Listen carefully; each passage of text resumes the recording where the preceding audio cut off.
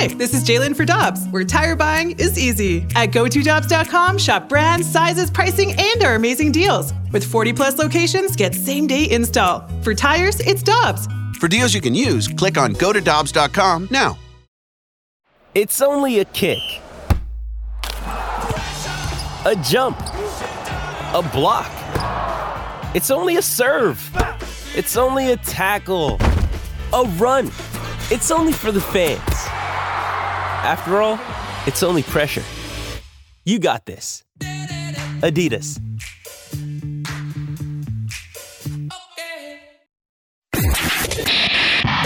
This is the Opening Drive Podcast on 101 ESPN. Presented by Dobbs Tire and Auto Centers.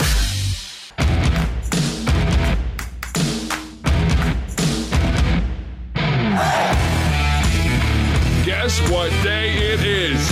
It's Friday, gotta get down on Friday. Everybody's looking forward to the weekend, Friday. Good morning, everyone. Happy Friday. Great to have you with us on the Opening Drive on 101 ESPN with Brooke Grimsley and Super Bowl champ Kerry Davis. I'm Randy Carricker. It's wonderful to have you along for the next 3 hours. We're going to have a whole lot of fun. It's going to be just great. Jay Delsing is going to join us. We're going to talk to Ross Smith about the MLS. We are talking to Jeremy Rutherford. We did that yesterday, but he's on my little thing here. But we are talking just to him. Thinking about him. That's it. That's where we're going to think about JR at 9:15. So, thinking of you, JR. Always. Always. You're our guy. We know you're tuned in. We love you. Indeed. And you know what? If you want to call in, we'll absolutely talk to you. But a lot to talk about as your St. Louis Cardinals. Well, your St. Louis Cardinals. We're on to Cincinnati. There we go. Getting ready to take on the Redlegs tonight. Hey, and, they didn't lose. You think last night. they didn't lose last night? You think they got a chance to win 1 out of 3 over the weekend? One out of Yes. 3. Wow. Well, 2 it's out of Friday, 3. Saturday, Sunday. 2 out of 3. Okay, good. I like the positivity. I mean, I'm sunshine lollipops. There you go. Yeah. I'll take the one out of 3. Until I'm not. So just getting a win, though, is a positive for our Redbirds in 2023. So hopefully they can get that first win tonight and then win 1 out of 2 and then take 2 out of 3. And then if you win 2 in a row, you know what it is. You got a chance. There you go. For a winning streak. It has happened before. Not much here. Just stringing Lately. anything together, right? Just some consistency. Yeah. The thing is, you go 20-10, you win 20 out of 30, you're still under 500. So, it's... Randy, we're trying to be sunshine and Oh, yeah, we are. lollipops. Sunshine, lollipops, and rainbows. Okay. Everything that's great stat, wonderful Randy. is what I feel Thanks for the when realism. we're together. So you go 10 over 500 for a month, and you're closing in on 500. I'm not saying it's a bad thing. I'm saying it'd be a great thing to get within a game of 500. Almost there. Almost there. Last night, the Stanley Cup Finals that are taking place, by the way, without your St. Louis Blues. And we should note that this coming Monday is We Went Blues Day. And we're going to talk We Went Blues Day a lot because the Blues won the Stanley Cup on that date. But that's coming up on Monday. We're going to have either a We Went Panthers or a We Went Knights Day coming up soon. Last night, the Florida Panthers get within a game. They were down and out. They get within a game of Vegas by winning 3-2. Brandon Montour giving the Panthers the lead 4:08 into the game. Mark Stone tying it before the first period was out. Second period, Jonathan Marchessault with a snipe to make it 2-1 in favor of the Knights. And we're into the third period before, with a 2-1 deficit, the Panthers pull their goalie. And guess who scored to tie it? Backhanded fraud! Kicked away by Hill with another shot blocked. That was close. Ekblad across, a one-time, two-touch, scores! Matthew Tkachuk! Oh, Matthew Tkachuk scored a big playoff goal for the Panthers. The St. Louisan. He's pretty good. Yeah. He is. It just, every time I see it, I'm so happy for him. At the same time, I'm never going to quit thinking about the what ifs. If doubt. it would have worked out with the Blues, he has 24 points so far during the playoffs. That's 11 goals, 13 assists. I wish he was a Blue. I do too. Did you see him, by the way, yapping at Petro? Wasn't that great? Yeah. It's here's a guy that's Petro's known him since he was probably 10 years old, and he's just skating after him. Good for him. Yeah, it was pretty cool. Sometimes that happens, I'm sure, like where it's somebody you're friends with on the field, and then it just completely changes, right? Oh yeah. I'm sure you have some stories of that. Remember Petro and Backus in the finals? Yes. Buffalo Head. Yes. It was fun stuff. So we go to overtime, and 4:27 in, the Panthers stay alive. Now Verhaeghe racing in to keep the puck alive. Picked off by Howden. The Chuck back on the ice for Florida. Forsling finds Bennett. Bennett, cross ice, shot, Verhaeghe with his 4th overtime winner, and the Panthers stay alive. They get within a game of Vegas, and they'll have the opportunity to tie that series. Stanley Cup Final Game 4 is Sunday here, or is it tomorrow? Tomorrow here on 101 ESPN. You'll be able to hear that action in Florida, in Sunrise, Florida, between the Panthers and the Vegas Golden Knights. I would love for this series to go 7. I think that it could, really. Especially, you needed that win, obviously, last night, too. And I felt like you needed Matthew Tkachuk to get a goal there. And the fact that he was able to do it in such a clutch situation, we've seen what Matthew's been able to do during the playoffs. He just kind of needed that one little thing, and I feel like that's going to set him off for the rest of the series. I agree. Yeah, and he took a big hit and came back into the game. There were thoughts that he may not come back in after that hit. Came back in, scored the tying goal, and allowed them to get into overtime. They are 7-0 this playoffs in overtime. They have been fantastic. And obviously Matthew Tkachuk scored a few of those goals, but they've done a great job this year. That was a huge win because you go down 3-0, it's hard. slim opportunities to get back in it. Matthew Tkachuk is old-time hockey. He's old-time sports. Matthew Tkachuk is what the Cardinals could use and the Blues could use. The level of competitiveness, the level of toughness coming back from either the shoulder injury or the concussion, whatever it was. It was like Brendan Shanahan stuff. And there's not much of that in sports. There was back in my day. But there isn't right now, and it's great to see it. And he is his father's son. There's no doubt about it, because Walt was the exact same way. So it's really cool to see, especially from our town, both Matthew and Brady being that sort of player. Yeah, and when also, too, Big Walt always repping the Obie Clark's hat, isn't too, that great? so that's always great to see. And I'm just going to throw this out there. I think NFL players are very tough. I think NHL players might be kind of like at the top of that tier of like the toughest athletes in all of pro sports, because when the season ends too, it'll be like, all right, let's go through the injuries. So-and-so had a broken rib. Remember Braden Shin just playing with a broken rib the whole time. Yeah. Vince Dunn during the Stanley Cup final. Remember did he break his jaw? I think he did. Yep. And then he still came back and competed. Yeah, it's crazy. I mean, they are absolutely insane. They're nuts, yeah. Yeah. They really are. Yeah, you won't get any argument from me. I'm not laying on the ice to take a slap shot to the face. Ever. No. Not ever. It's not. I'll block a linebacker blitzing in the A-gap any day of the week. A slap shot to the face, I'm okay. And then the blades, too. I'm good. So, guys, get this. So the Cardinals, we can fairly and reasonably say that they have been less than stellar, right? Okay? They've left a little bit to be desired, okay? Yes. Last night, baseball. The Reds lost to the Dodgers 6-0. Brewers lost to the Orioles 6-3. The Cubs lost to the Angels 3-1. So 3 of the 5 teams in the National League Central play, they all lost. Good. There you go. So the Cardinals picking up ground. Here we go. The Cardinals are coming, tra-la. Isn't it interesting? It happens that on their day off when they really didn't do anything themselves to help with that. That just shows where this division's at right now, too. Yeah. It just feels like nobody's exactly running away with it. It's amazing. So the Reds are exciting, though, with what they have going on despite that loss. Here's it's the National interesting. League, Brooke, here's the National League Central right now. Brewers, 1-game losing streak. Pirates, 2-game losing streak. Reds, 1-game losing streak. Cubs, 4-game losing streak. Cardinals with a 1-game winning streak. There we go. Dominating this division. There we go. That's why I made that comparison. What was that last week? It almost feels like the AFC South right now, where nobody, like last year, where nobody was running. I mean, I don't know, Cardinals fans. Maybe that's now you know what it feels like to be a Titans fan in the AFC South right now.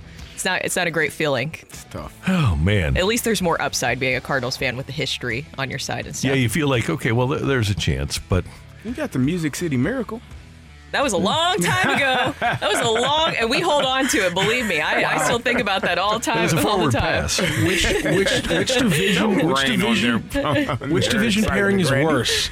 The Major League Baseball Central divisions or the NFL South divisions? Because they are both, now that I think about it, horrendous. The Central divisions are worse. Pretty bad. Yeah. Yeah. So anyway, your Cardinals in action tonight against Cincinnati. Jordan Montgomery going against Blake Lively. And, Okay. No, I don't think it's Blake. I mean, I'm sure she's got a wicked curve, but she's got wicked curves. Yeah.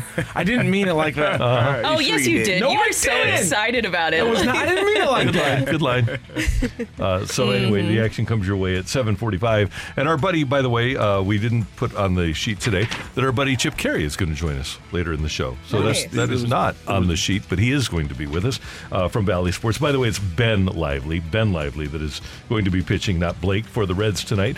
I wasn't the only one that called him Blake Lively, though. Didn't Jimmy Baseball call him Blake Lively? He did. He did. Is that a club you want to join? What? Which? You and Jim. Jimmy? We're in the same club. All right. Miles Michaelis goes against Jim Abbott tomorrow. No, it's Andrew Abbott. Jim Abbott! Yeah. American hero Jim Abbott. Let me say that right now. He is. Yeah. Not quite ambidextrous, though. Nah. Not quite. I mean, considering yes and no. Considering yes and no. Fairly ambidextrous. Yeah, I mean, More you can ambidextrous. catch and throw with the same hand. Almost. Yeah. Sort of. Cool. Yeah. Monodextrous. There you go. Is that right? Is that the correct use singular? of language here? American hero. I won't let you despair. I won't, no puns about him. He's absolutely a hero. He's a one-handed pitcher that threw a no-hitter. And He's a hero. he was a really good pitcher. He was a really good pitcher.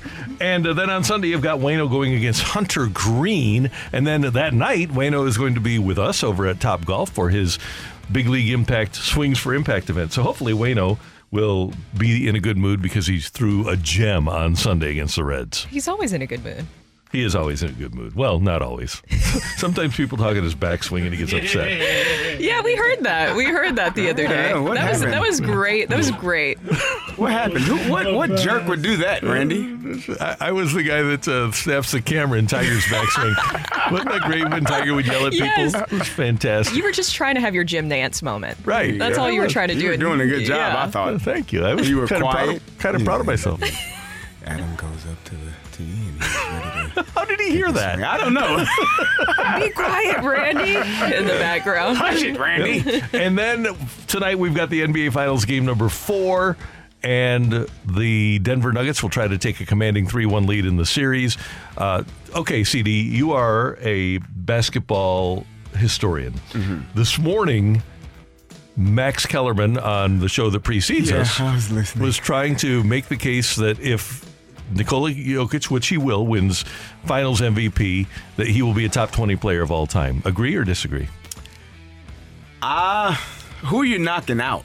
It would be my question. And my question is, if you're going to do that, then how's Bill Walton not on that list? I never have Bill Walton in that list because That's of the right, injuries, because of the career, and so if Nikola Jokic suffers a foot injury next year and essentially ends his career, can you put him top 20 all time? I think that's more of a longevity type of thing. You know, sustainable, having that type of career for a long period of years. Agreed. Jokic is going to be up there, I think, because he could have won MVP again this year.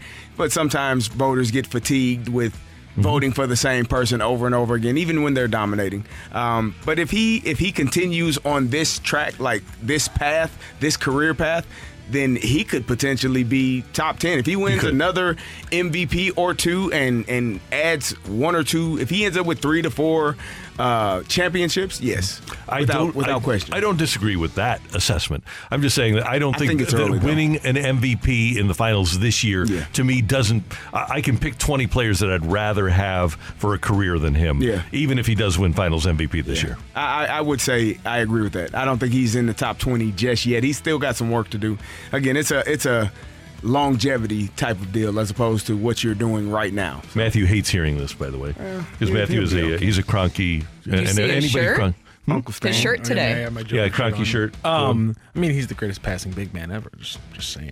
The greatest passing. You never saw Bill Walton play, did you? I have watched an ungodly amount of Bill Walton games on YouTube for a person my age because passing big men's my favorite thing in basketball. That's my favorite archetype in all of basketball. Arvydas Sabonis passed the ball really well. Oh, God, he's so much fun to watch. So, I mean, again, it's still early. It's still early. But I do agree he's going to go down. Jokic wouldn't be what he was if Arvydas Sabonis wasn't an absolutely world-changing player in the 90s in Russia, and he wouldn't be what he was if there wasn't an NBA team that built their offense around Bill Walton and running guards all around his screens and his handoffs 30 years before he was born. Why do you hate Tim Duncan? Why do you hate Tim Duncan? I love Tim Duncan. The best thing, one of my favorite things ever was in the All-Star game every year. Popovich would run a set where it was Duncan and 4 point guards, and they would literally just run around him in a circle. It was fantastic. Why do you hate Tim Duncan though? I love the big fundamentals. One of my favorite players ever. Just wondering. Top 4 center of all time. Top 4? He's a power forward, but we can go back. Don't worry about it. Well, you missed he's that. the number 1 power forward. You missed that hill to die on. I forgot. Yeah, I did miss that one. I'm thankful for that. What was that? Yeah. What was that? What did I say? We don't even need to go there. That was me speaking truth to power, Kerry. That's what that was. Okay. Yeah. Coming up next on 101 ESPN, if the season ended today, the Baltimore Orioles would be the number 1 wild card in the American League. Do the Cardinals have a future Orioles in their division? Greg Amsinger thinks so. That's next on 101 ESPN. You're back to the Opening Drive podcast on 101 ESPN. Presented by Dobbs Tire and Auto Centers. Your farm system has to produce your best position player and your ace, win day guy, Cy Young good kind of guy. I look at the Reds with Ellie De La Cruz now as that best position player, and Hunter Green is someone they've just locked into an extension. He's going to be around a long time. He's got the best average fastball velocity in the game from a starting pitcher. He's just figuring it out. He's going to be really, really good. I feel like the Reds are, and I know it doesn't look like it right now because the Orioles have a better record, but I think the Reds have more staying power to turn it around and become a force in a playoff team than even the Baltimore Orioles. That's how exciting the Reds are.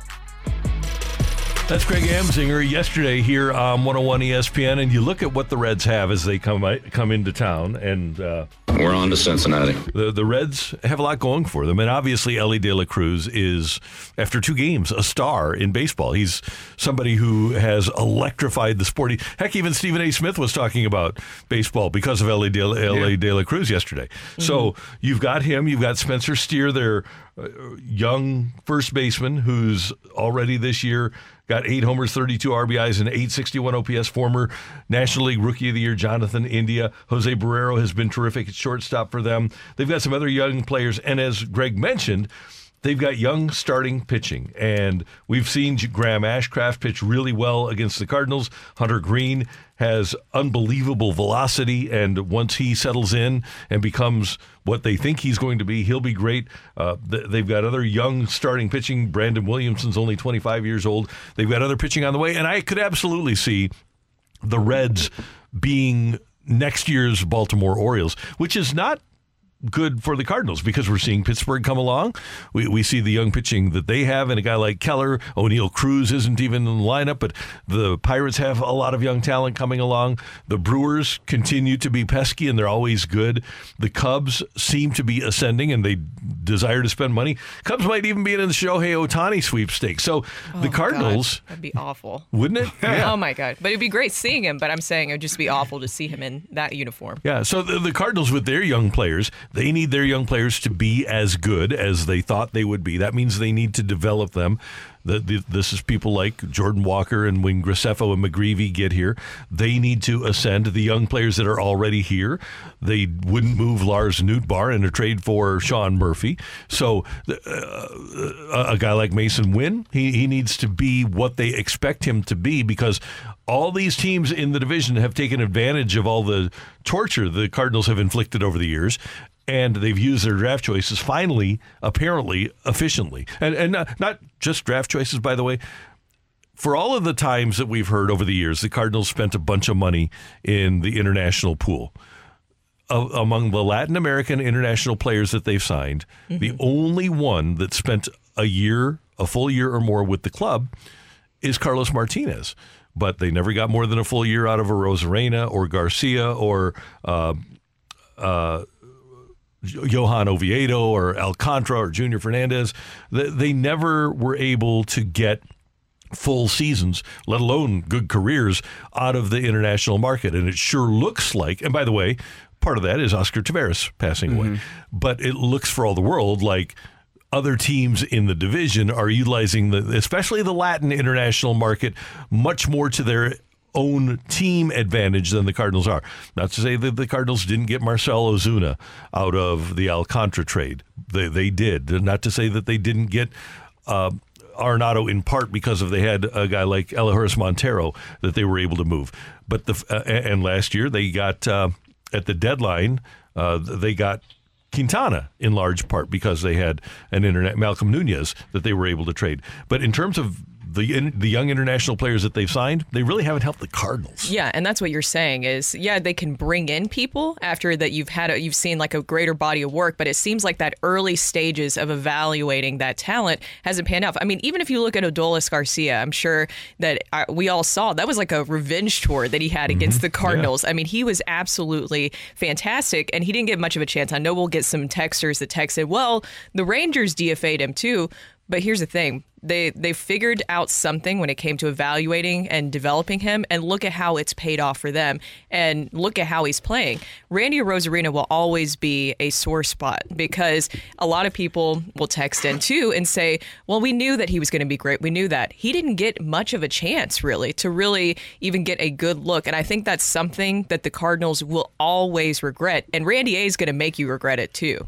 For me, trying to develop players, it's a two-sided coin. The player has to be able to understand the work that is required, and they have to be able, and the coaches, the scouts have to be able to develop those guys into actually being those players. And sometimes a change of scenery helps you as a player. Yeah. Sometimes you may not flourish in a place and you go to a different place. Maybe it's the coaching, maybe it's the culture, maybe it's just the environment where you feel more comfortable. There are so many factors in trying to develop players into being stars or being major league players or major league caliber players that it's not just one thing. It's not just, coaches have to do this. It's all of those things tied in. And you could have a player, as I said, that's here that doesn't do well and conversely does great somewhere else. And maybe it's somewhere else and doesn't do great, but it's better here just based on the environment. So for me, it's hard to pinpoint one thing and saying that's the thing that's causing for guys to be better or not be good enough. It's a lot of factors that go into it, and guys have to be prepared when they do get their opportunity to make the best of it. And the Cardinals, they're going to be looking at, and we as fans, we're going to be looking at O'Neal Cruz. We're going to be looking at Elly De La Cruz. We're going to be looking at the young pitchers that those franchises bring along, their utilization of the international market, and we also have to know that the Cardinals did have 18 looks at Fernando Tatis Jr. and didn't sign him, right? That's evaluation. Cardinals weren't in on Juan Soto, didn't have an opportunity to sign him as an international player. They had the opportunity to sign Richard with the White Sox, didn't sign him. So it just, that aspect of it, spending $10 million in, I think, 2018 on players and not getting anything out of it to this point. Maybe Ivan Herrera will wind up being a good player at the major league level. I don't know. But at this point, what the Reds and Pirates appear to be doing to succeed, the Cardinals haven't yet taken advantage of. Well, and also, too, outside of the Latin players, I think we're seeing something kind of come to head in the organization also right now, too, developing starting pitching, as you're talking about, and also developing and evaluating outfielders as well. I mean, we can go back to even looking at Jordan Walker. He was playing third, right? Why didn't you start moving him over a little bit sooner? You knew, I mean, unless they thought that Nolan Arenado was maybe going to opt out, but I highly doubt that. I will never understand why they didn't prepare him more for that position when they had the opportunity in the minors a little bit sooner, because then that would even give him more of an edge, more of a reason, to keep him up here longer. I think it's interesting, too, because I kind of took like a deep dive last night on the Reds and what they have going on. You mentioned some of the young talent. Spencer Steer, he was named National League Rookie of the Month, and I thought it was very interesting something that he said about their success right now. He said, "We found our identity early in spring training. We're going to outwork teams. We're going to play hard and to the last out." I think we've kind of run with that this year. I think that that's interesting that they already kind of established that identity that early on, even with that young core group. And the Cardinals still don't feel like they have an identity right now in June, even when you're bringing up some of these younger guys to provide some sort of spark. Can you read that quote again from Spencer Steer? Yes. We found our identity early on in spring training. We're going to outwork teams. We're going to play hard and to the last out. I think we've kind of run with that this year. And what happened in the Cardinals' second game of the season with Tyler O'Neill? Yeah. Setting an identity early.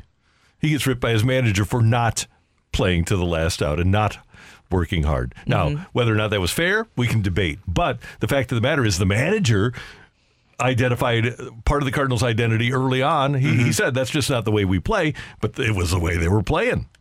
And and the thing is it still felt like it has stayed the same too. Yeah. Where it's how many times we've been talking about the past few days where it looked like even when the game was not even close to being done, it looked like that they were done or they knew what to expect. Yeah, they are. As I said, when you are losing, you just it sits with you. It's there. You're unable to feel like a win is coming. Even when things are going well, you feel like, oh man, here we go again. The fact that they won that game, that final game in Texas was mind-blowing because there were many opportunities to not win that game. There was an opportunity for Tommy Edman and Jordan Walker to run into each other. You're nervous because what you've seen all season is this is going to happen. You saw Mercado and DeYoung almost bump into each other. When you're a terrible team or you're a team that is not winning, you expect those guys to bump into each other, not collide and hurt each other, but the ball to fall on the ground, the Rangers to get another out, get another opportunity, and then them to score, tie the game up, and then win in extra innings. That's just the psychological feeling that you feel when you're a bad team. And the Cardinals are a bad team right now and have to find ways to recreate good things, good energy, and go and play hard. That's the most important part. Playing hard each at bat, each time you're out in the field, playing your hardest, doing your job, no one else's, and you will find a way to win games. So you'll like this quote, CD, just real quick. Another Reds quote about the camaraderie. This is what Ashcraft had to say about it. If people could come in and feel the camaraderie we have in this clubhouse, it's unmatched. There are a lot of great things coming. That was the Reds starting pitcher, Ashcraft. Yeah. Chemistry, like we talked about with Adam the other day. And by the way, the Reds are, they're not great, but they look to be on their way. And chemistry can breed winning, or winning can breed chemistry. But they're feeling good about themselves in Cincinnati, and the Cardinals have 3 against the Reds this weekend. Coming up, slow week in golf, and we're going to talk about it with our buddy Jay Delsing next on 101 ESPN. The smartest way to do your homework is Heckman Lumber. Warm weather means homework for homeowners. And if your homework means a new deck, then turn to the deck experts at Hackman Lumber. Browse the largest inventory of decking materials and deck accessories in Missouri at Hackman Lumber Company. Talk with their experts about treated lumber, cedar, TimberTech, Trex, Envision, AZEK, and Decorators to find the best deck for you. Check out endless choices of railings, balusters, and LED deck lighting options. Hackman Lumber Company will not be undersold on in-stock decking materials guaranteed. You can choose to do it yourself with Hackman's expert advice, or they can recommend reputable contractors to do the work for you. Stop by and see Hackman's expanded paint department too, with brushes, rollers, painter's tape, and 4 different lines of interior and exterior paint, custom color match available. Visit Hackman Lumber's newly remodeled stores in St. Peters and Pacific, or their showroom in Troy, Missouri. Hackman Lumber.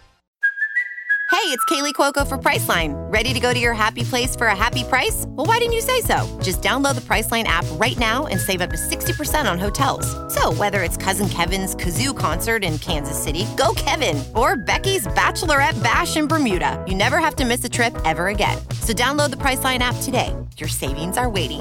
Go to your happy place for a happy price. Go to your happy price, Priceline. You're back to the Opening Drive podcast on 101 ESPN. Presented by Dobbs Tire and Auto Centers.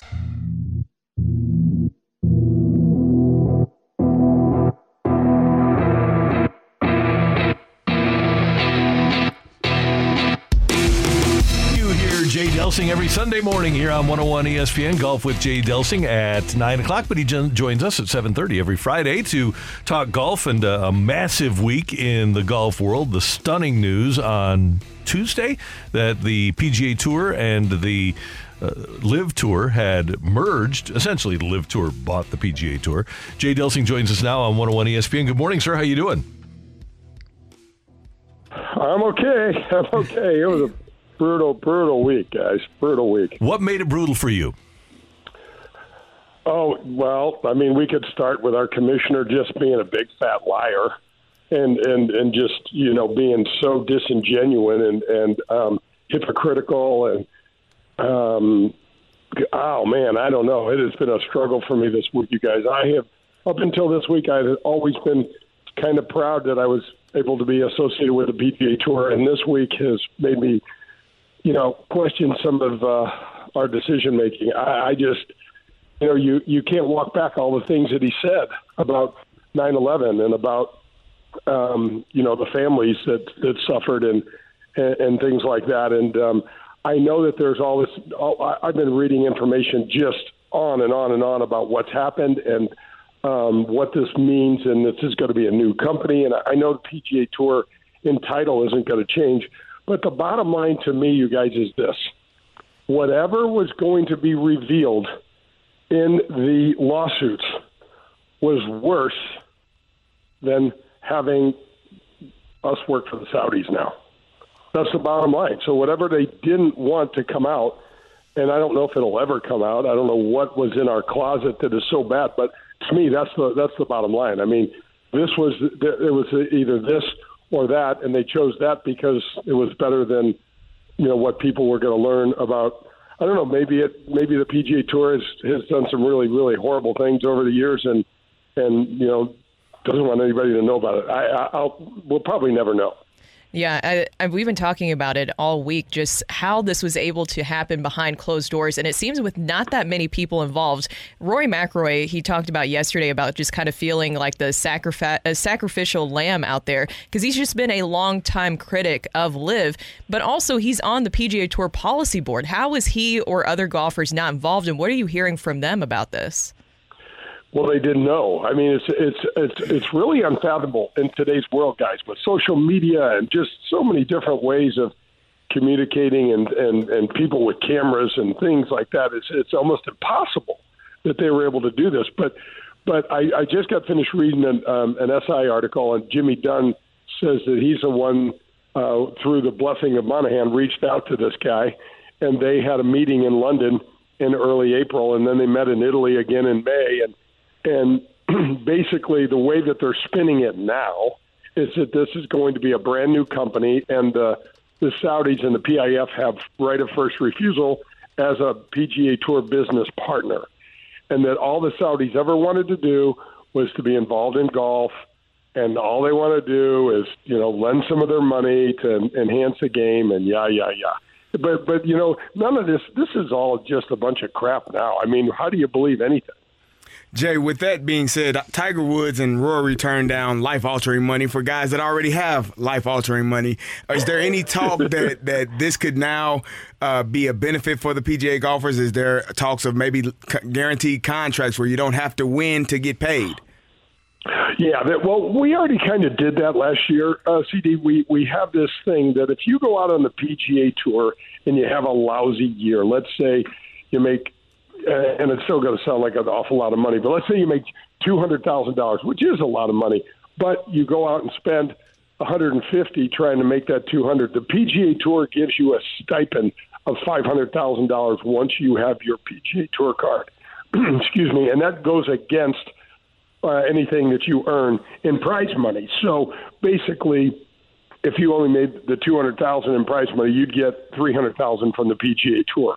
So they already kind of do that. But what I am really interested in understanding, this article just said that now Monahan controls LIV Golf. Okay, so LIV Golf's going to go away. If this is the case, LIV Golf will go away. The pathway for these LIV players back on the PGA Tour is still really murky to me. And what I believe, you guys, is that Rory, Tiger, Gary Woodland. I know how much Gary Woodland got offered, over $75 million. Anyone that was offered a contract from the PIF will get paid somehow, whether it's under the table, over the table, through the table. I don't know, but that's the only way it can happen. Because if you find someone, how is that going to put money back in the pockets of the players that turn the money down?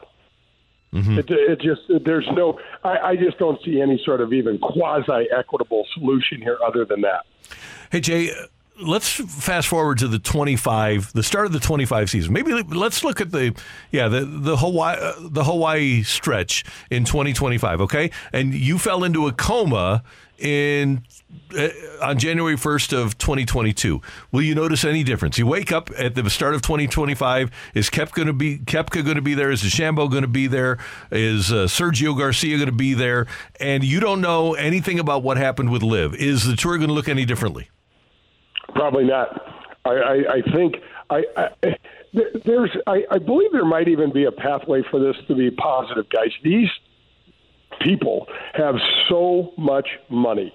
And the bottom line, from what I hear from some of the players and some of the players' meetings, and the player meeting was as dicey, I guess, as it's ever been up in Toronto this week.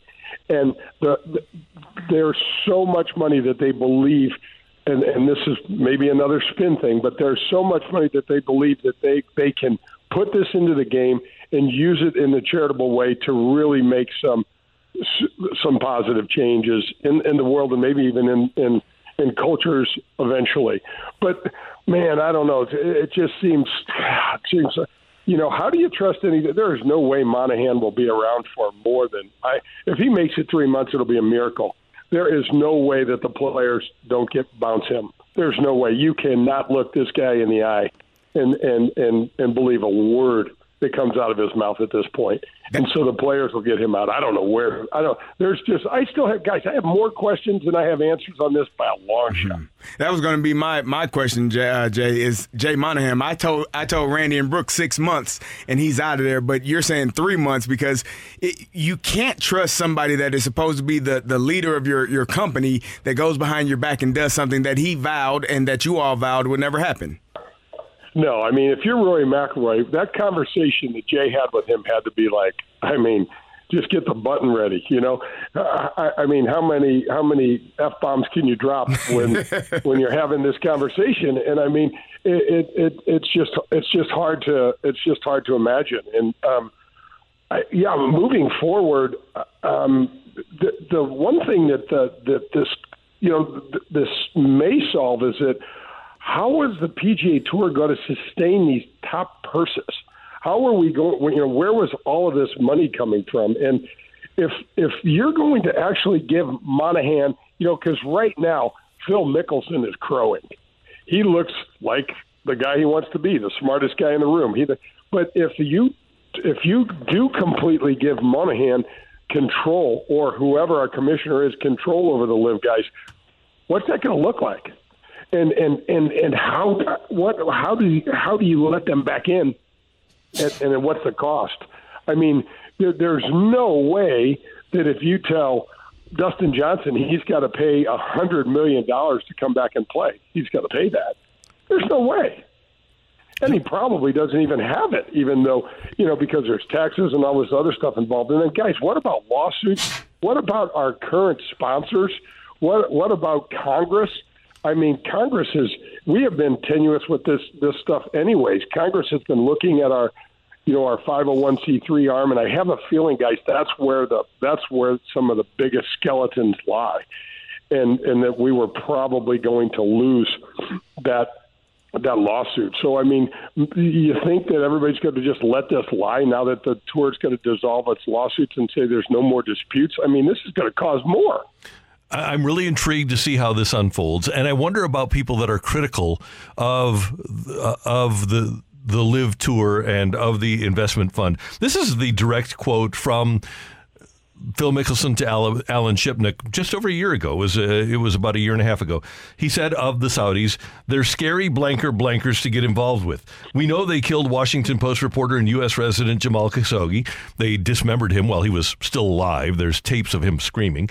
And they have a horrible record on human rights. They execute people over there for being gay. What happens if a reporter is critical of the Saudis and the tour? What happens if a PGA player inadvertently comes out of the closet?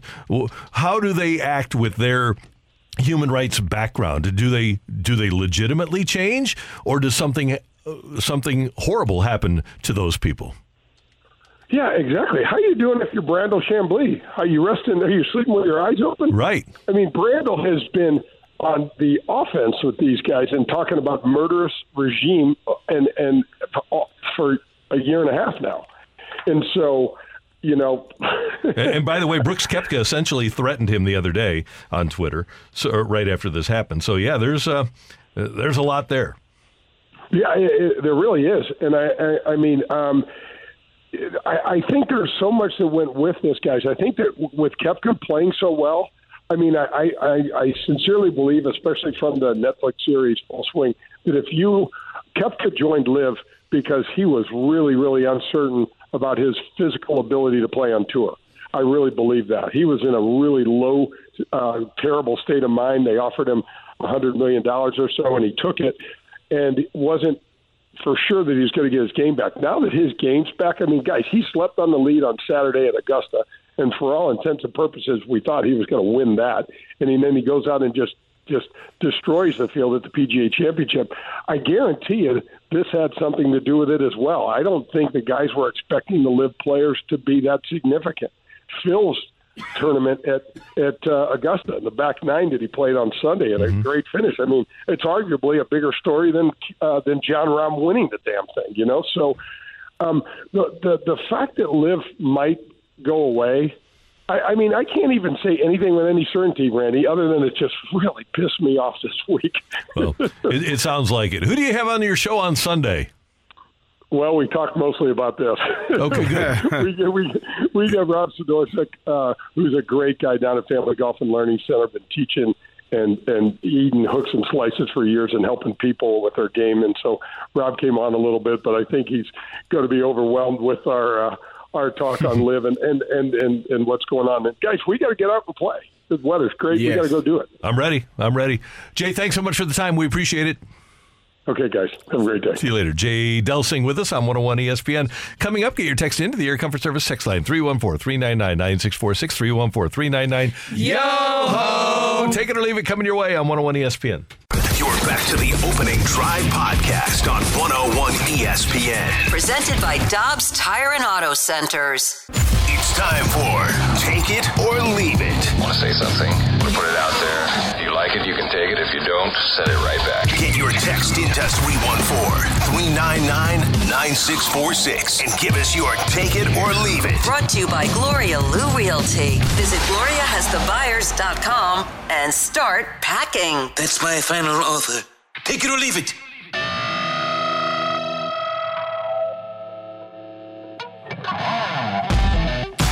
Brooke Grimsley, Kerry Davis, Randy Carricker, Matthew Rocchio. Get your text into the Air Comfort Service text line, 314-399-9646. That's 314-399-YO-HO. You don't hear the dulcet tones of Kerry Davis. He needed coffee? He needed coffee. Desperately. Yeah. Okay. Which we all do. I'm probably going to be on my second cup here soon. Okay. It's Friday.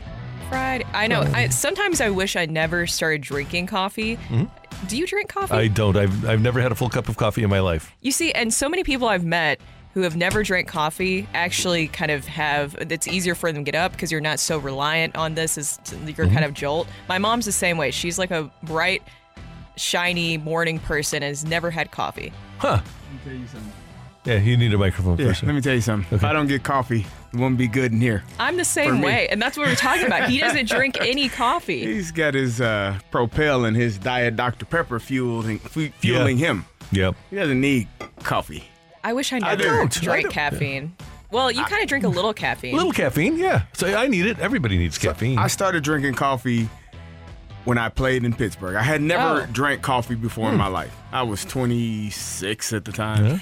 And I wouldn't drink it every day. It would just be on those days. Well, let's say, Randy, some of the nights where I stayed out past my curfew. Okay, got to get the coffee. Had to get up and stay up in meetings. I would have a cup of coffee just to get me going. And then when I got done playing, it was like clockwork every day. Yeah, once you get into coaching, right? You better have it. Yeah. Yes. It becomes an addiction. I'm there. All right. Full-fledged. Guys, we'll see Ellie De La Cruz tonight. We've seen O'Neal Cruz. We'll see him again with the Pirates. De La Cruz with the Reds, O'Neal Cruz with the Pirates. Dansby Swanson has a 7-year deal with the Cubs. Willie Adames is going to be with the Brewers for the foreseeable future. Take it or leave it. There will be a day in baseball in which Mason Wynn is considered the best shortstop in the National League Central ever. I'll take it. Oh, is Ellie playing shortstop his whole career? Mm-hmm. Oh, man. And so is O'Neal. Yeah. And That'll be Swanson's going to be there. That'll be a fun battle. No, Swanson doesn't really. I mean, Swanson is steady. Good defensively, steady, not an offensive performer. And Adames is, he's pretty good. I'm going to take it because maybe there's a year where Ellie doesn't have that spectacular year and Mason plays over his head. So, yeah. Okay. I'll take it. I think it'll be a fun battle for years to come. I hope so. Back and forth. Yeah. So we were talking yesterday, and Brooke brought this to my attention. I was unaware of all of the things Zion Williamson. I didn't know. I didn't know what was going on. So what any red-blooded American does. He gets on the Twitter machine, and he goes down the rabbit hole of Zion Williamson and all of the tags that are attached to it. There's a lot. I didn't know this. Brooke informed me, and I am now well informed. I like how you're putting this on me. Well, I didn't know. I had no clue. So take it or leave it. With all that Zion has going on, he just wants to go play basketball now. I'll take it. I'll take it. Yeah. He's ready for the playoffs to end, the new season to begin, to be in training camp, and to get away from it. He's got a while. I mean, we're not going to get revved up again. He's not going to play until October. I mean, we got some time. He's ready for the offseason to end today. Now. Yeah. He's ready to go back to work. Yeah. I'm going to take it. I'm going to take it because it is messy. Please, please. Well, I don't know. Children aren't in cars as much anymore, right?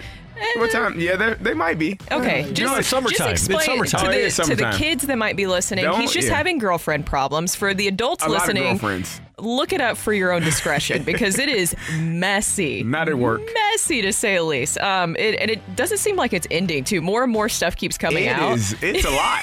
Zion is bad. He's a wild boy. It's a mess. I've been around, you know. Zion, I see you, buddy. You got to do what you got to do, I guess. Be safe. Take it or leave it. The Panthers will come back and win, and they will win in Game 7. Leave it. I'm going to leave it, too. Oh. I'm going to leave it. I'm all in on Matthew Tkachuk. Yeah, but they just don't. They don't look like the better team. Yeah. Las Vegas looks like the better team, the more poised team. I know they lost that game last night, Vegas did, but they just seem pretty much throughout the entire game, they seem like the better team. I just hope, I don't know, maybe it's just me being optimistic. This could be the spark for them for an amazing comeback. Hope so. It'd be a fun story. I would like to see the Cup make its way to St. Louis this summer. A gentleman's sweep. Oh, yeah. Mm-hmm. I wonder what he would do. I always think it's interesting because Adobe Clark's again. Barbashev will come back. He's not coming back here. He's not coming back to celebrate here in St. Louis. He's gonna come visit his guys. He's done. Yeah, not here. There's a better chance of Petro bringing him back here. Pietrangelo will come back. It'll be back here one way or the other, right? You know, Petro's got the house here, but I think he's taking it to Canada. Yeah. There you go. Yeah. So. It's Pat Maroon brought it back a couple of times. Hometown. You know? Yeah. That was fun. Yeah. All right, Matthew, what do you got on the old text line? Sometimes these texters just know what's coming up later in the show. Take it or leave it. I'd rather watch the playoffs. I'd rather watch the Cardinals be in contention for the number 1 overall pick than squeak into the playoffs and lose again in the first round. I'm going to leave it. I'm never. You will never get me to agree to just losing. Who the hell does that? Who the hell wakes up in the morning 7 to 8 NBA teams and says the players do not? The front office may construct a team that has no chance to win, but as a player, You think Rock, let me ask you a question. You think I want to go through all these damn practices to go out there and lose on Sunday? Do you think... I wasn't talking about the players. Do you think... well, then those are the people that matter. Do you think I want to go through all of this, traveling as a baseball player, city to city? I'm out of town every other week, every other day. I'm never seeing my family, and I want to continue to lose. Do you know how miserable that is? Do you get paid? It doesn't matter. Yeah. Do you know Some how people miserable it's miserable, brother? Yeah, well, you know what's funny, CD? I just got deja vu because I remember you saying the exact same. Remember we had the conversation about the Blues where people are like, they just need to lose. You know, they're just losing to lose. And we're like, so I got deja vu flashback from that. And I don't like that I'm getting deja vu of that because we know what happened with the Blues. And oh, by the way, we're under 500. Right now at Tankathon, the MLB draft lottery simulator has Oakland with a 16.5% chance to win the draft lottery, along with Kansas City and Colorado, so they have equal odds. The Washington Nationals would be at 13.25%, and the Cardinals would be at 10% right now as we speak to get the first pick in the draft. Who is the first pick? What does he do? Is he a pitcher? Who is the best player in the draft that can make an impact? I don't care about what he's going to do in the minors. I want a guy that's going to be here mid-2024. That's got to be a pitcher then. Then that's if that's who you get, then there you go. Other than that, what are we talking about? People talk about tanking like it's not the NFL, it's not the NBA. Guys are not going to, NHL and MLB, guys generally aren't going to come straight from the draft and be ready to play. No, never. The next year after the following season after they're drafted. So when you're talking about wasting time and losing games, as a player, you want me to sacrifice my money, my time for a guy that I'm probably not even going to play with? Because if we lose, I'm going to be fired. But think about what you could do, though. You could be like the Baltimore Orioles this year. Be pretty exciting, wouldn't it? That's exciting. That's the bar, Randy? That's the bar we're trying to get to, trying to get over? Baltimore Orioles. That's what I'm saying. Hey, Jackson Holiday has a lot of upside too. He's looking pretty good. Yeah, he's great. Mm-hmm. He's going to be terrific. Take it or leave it. Carrie was just trying to find a way to get out of saying yo-ho. I love you guys. Your show is great, but that yo-ho is just not. I want to know why some people don't like the yo-ho so much. Agree. And I'm going to leave it. Carrie loves the yo-ho. I do love the yo-ho. It's my one chance to sing, and why do people want to take it away? Why do they get so bothered by it? What about it? By the way, sometimes when I'm cutting the audio for the podcast, like I'll click on it and hit the yo-ho perfectly. We sound fantastic, guys. We sound great. The harmony. I mean, we're like Destiny's Child. It's perfect. Yeah. 4 parts. We're doing well. Really good. Yeah, we're good. Take it or leave it. The Panthers will come back to win the Cup after that dramatic win last night. I think we might have had that already. We left that already. Yeah. My bad, sorry. Brooke typed it in.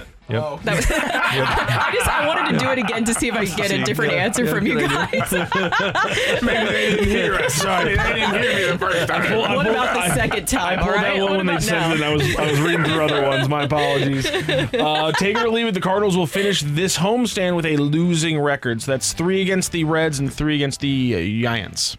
It's going to be my bird watch. I'm going to go 500. 500. That's my bird watch.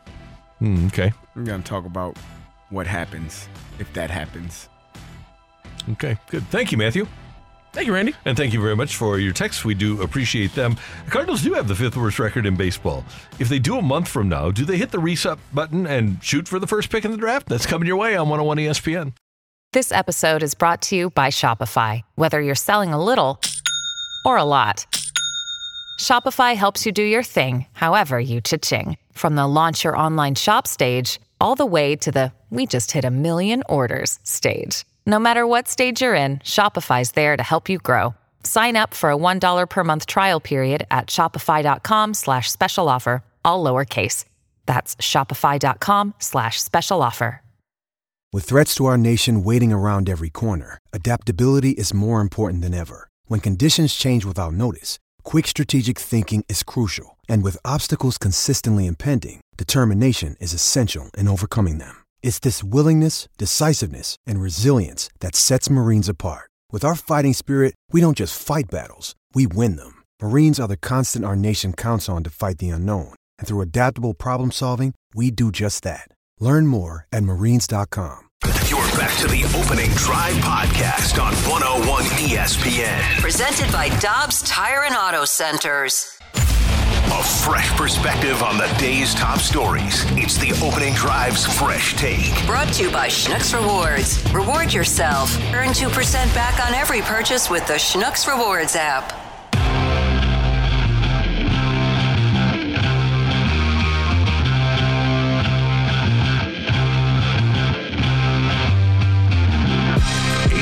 In St. Louis, your time check brought to you by Clarkson Jewelers, an officially licensed Rolex jeweler. Brooke, Carrie, Randy, and last week, Jeff Passan penned a piece at ESPN.com where he quoted one general manager, an anonymous general manager, as saying that he wouldn't be surprised if the Cardinals fell out of the race if they would consider moving Paul Goldschmidt from St. Louis. Goldschmidt does have a blanket no-trade clause, so he can choose what team he would go to, but players with no-trade clauses have been traded before. Right now, the Cardinals sit 7 games out of a wild card spot, 8 games out in the National League Central. They have the 3rd worst record in the National League. Actually, they're even right now. Well, they're percentage points ahead of Washington and ahead of Colorado. The question that I would have is, for a franchise that hasn't had a losing record since 2007, they've made the playoffs in 2020, 21, 22. They have made the playoffs the vast majority of the time that John Mozeliak has been the Pobo or the general manager, and they haven't had a top 10 pick since the 90s. If you are the Cardinals and you find yourself with the 5th worst record in baseball at the All-Star break on July 15th, for example, would you be inclined to move Flaherty, move Montgomery, move Jordan Hicks, move Paul DeJong, and set yourself up for next year and set yourself up for having a high pick?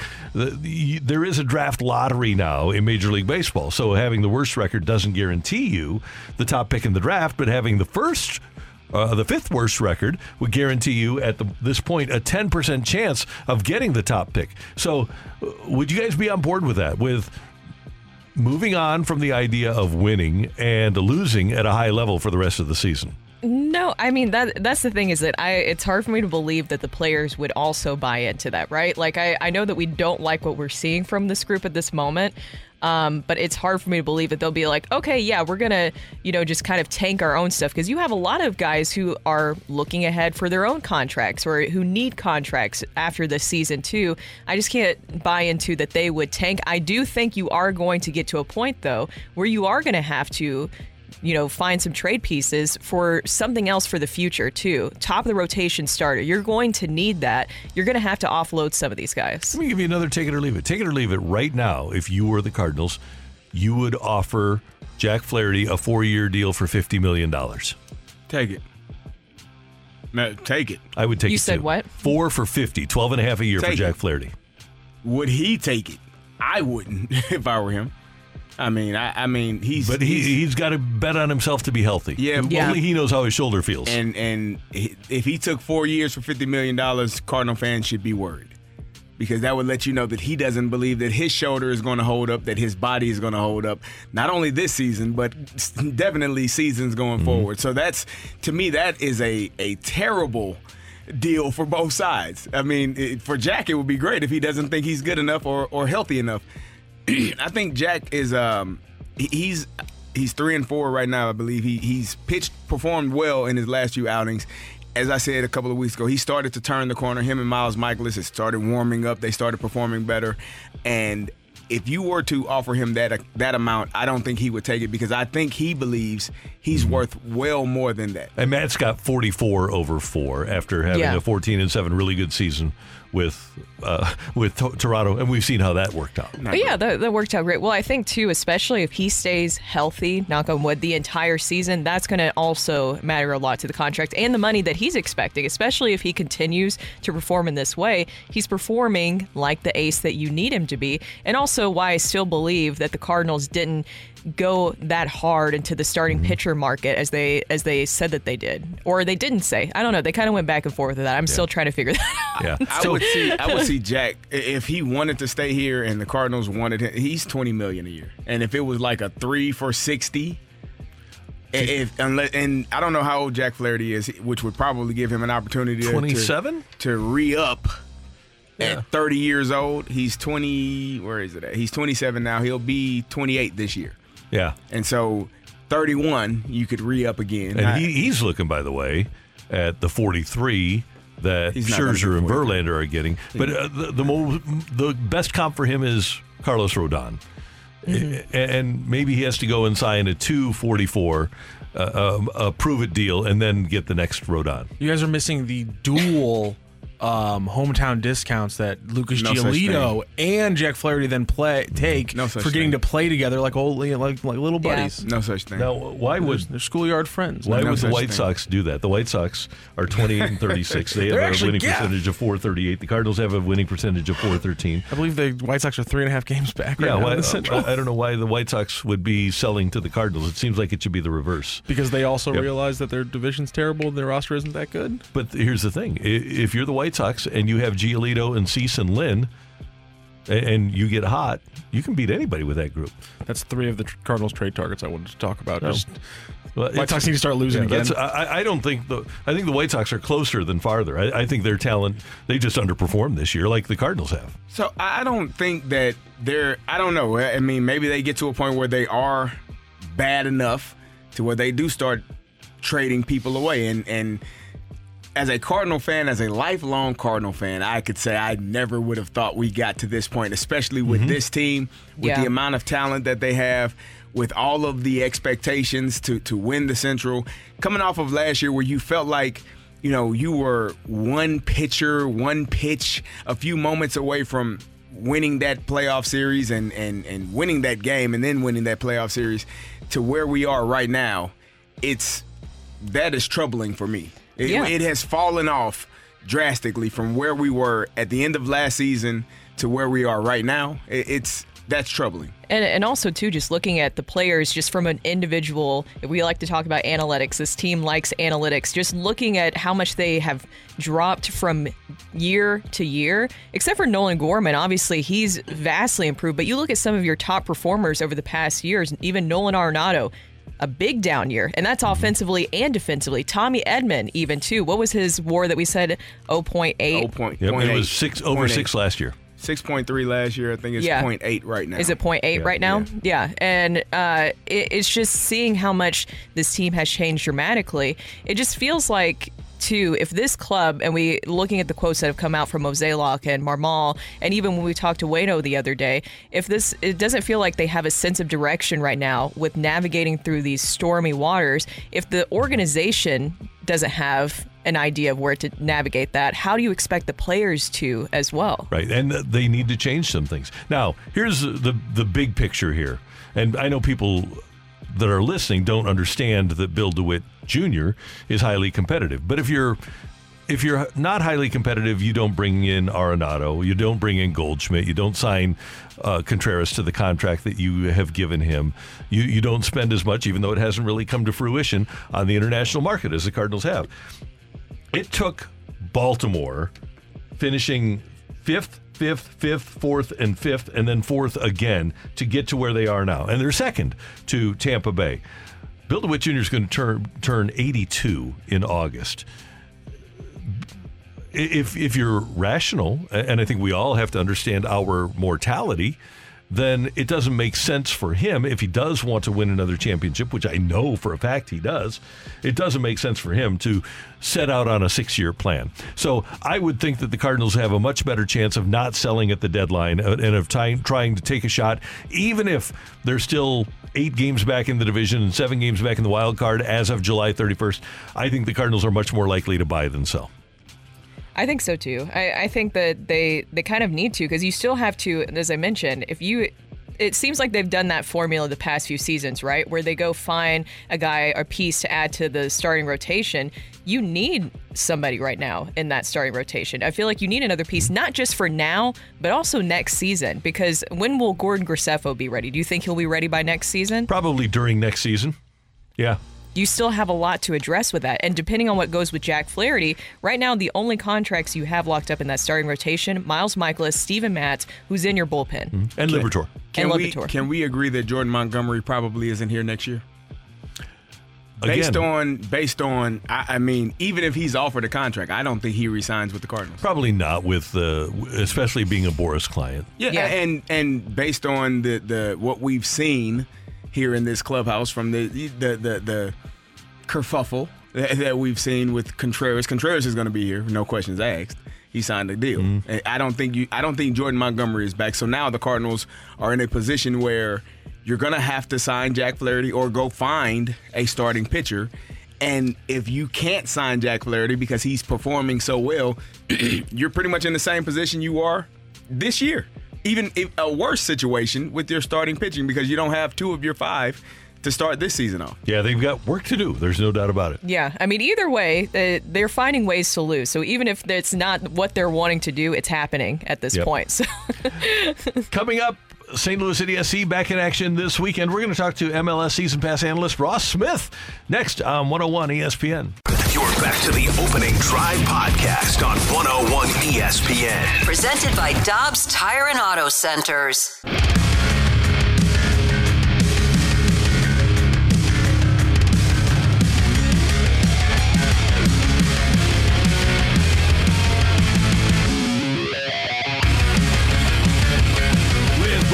Super Bowl champ Kerry Davis, I'm Randy Carricker. City SC home against the LA Galaxy on Sunday at noon. And, of course, you can see that game on Apple TV on the MLS Season Pass. And MLS Season Pass analyst Ross Smith, kind enough to join us via the Celebrity Line here on 101 ESPN in St. Louis. Ross, good morning. How you doing? Good morning, Randy. Doing well, thanks. Thanks for having me on. Hey, if we would have started the season and I would have told you that on June 9th, heading into the game against the LA Galaxy, that City SC would be number 1 in the West, what would you have thought? No chance. Absolutely no chance.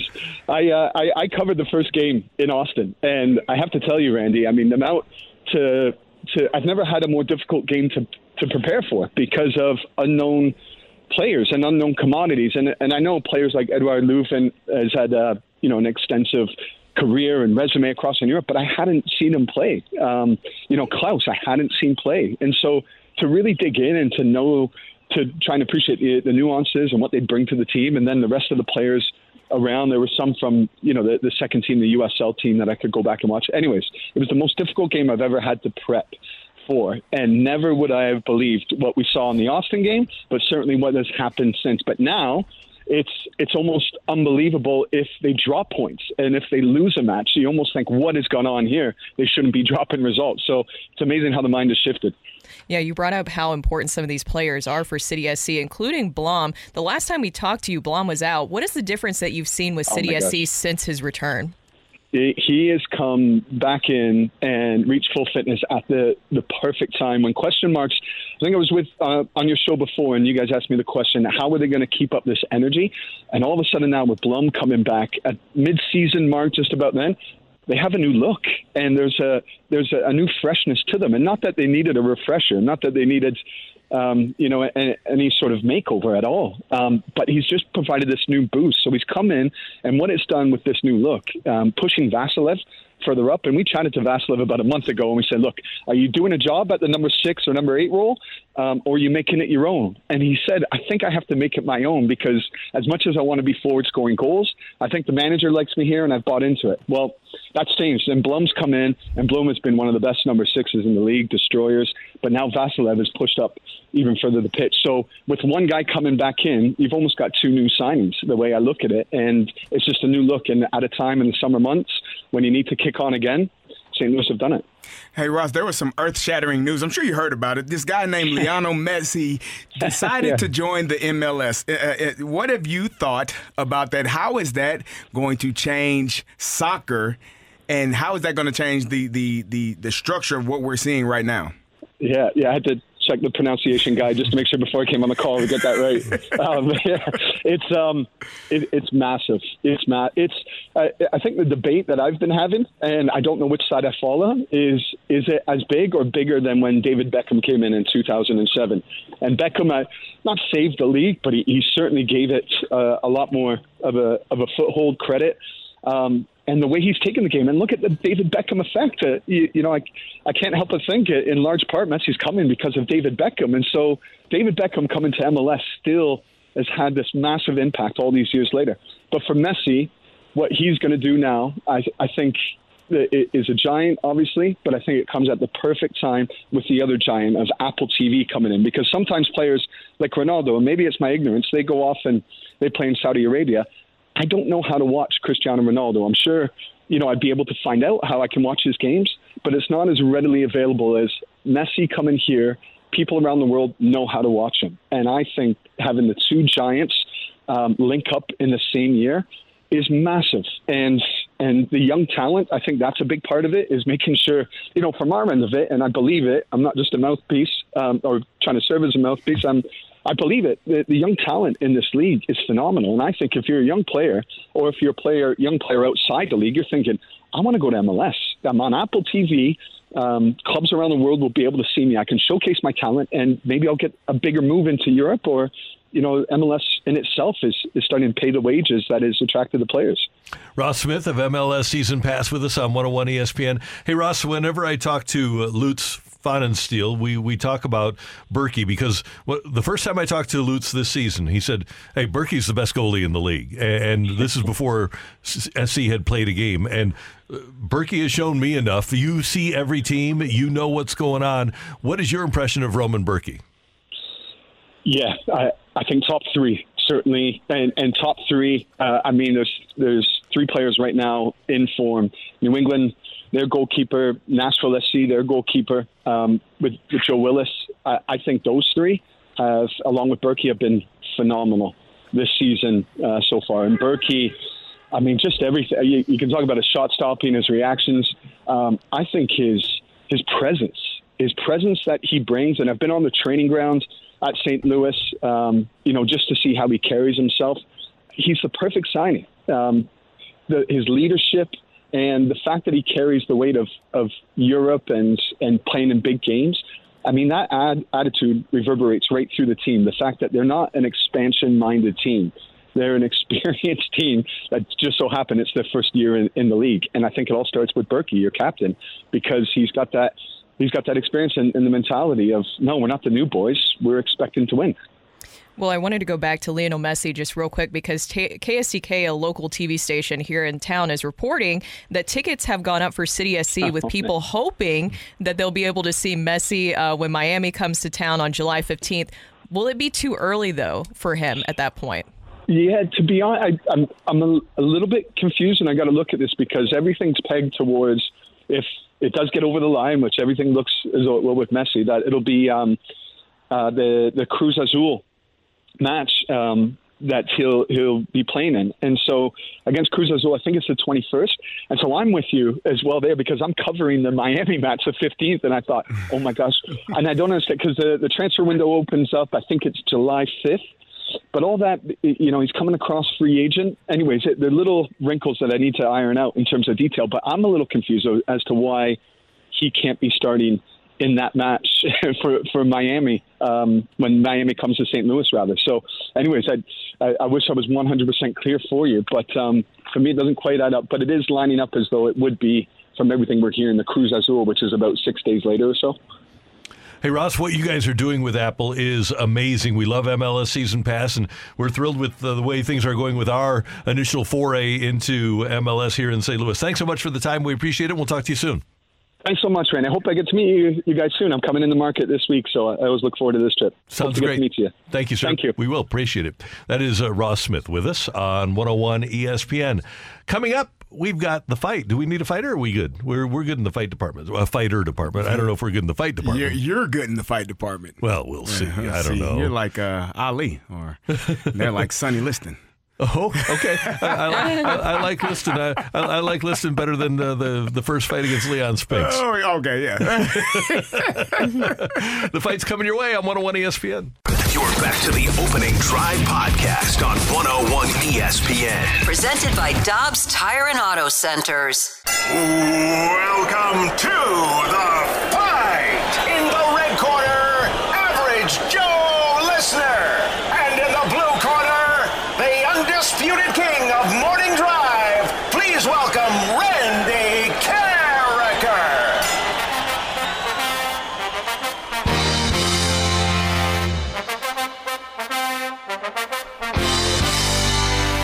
Welcome back to the Opening Drive. I am Kerry Davis, joined by Brooke Grimsley, and it is time for the fight.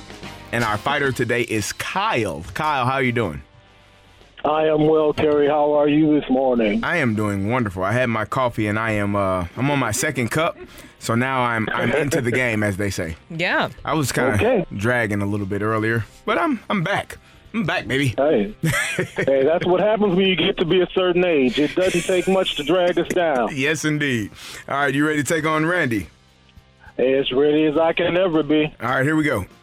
The Cleveland Guardians set an American League record with their 22-game win streak in 2017, which NL team owns the Major League Baseball record with 26 straight wins. The New York/San Francisco Giants, the Brooklyn/LA Dodgers, or the Cincinnati Reds? Brooklyn Dodgers. Let's talk more about Major League Baseball streaks. Joe DiMaggio's 50-game streak was done in Yankee pinstripes. Which all-timer holds the live ball National League record with a 44-game streak? Is it Pete Rose, Paul Molitor, or Barry Bonds? Oh, you would throw all of those in there. I know Molitor went on a run for a while. You know what? I'm going to go out on a limb. Let's go Pete Rose, since he's got more hits than anybody will ever get in a lifetime. All right. Who led the world champion 1999 Rams in receptions with 87? Is it Torrey Holt, Isaac Bruce, or Marshall Faulk? I got to go with Isaac. Arguably the largest win in U.S. men's national team history. Which world power did the U.S. beat 1-0 in the 1950 World Cup? Is it Brazil, France, or England? I'm not that old, Brooke. I'm a year older than Randy, but I'm not that old. Hey, I didn't come up with these. This is little Rockio over here. He put some hard ones. Send Rockio to his room. I'll just guess Brazil because I know they've been a powerhouse forever. We will double check that score and we will bring in Randy Carricker. Go to your room, Rockio. I assume you're not feeling too well then, Kyle. No.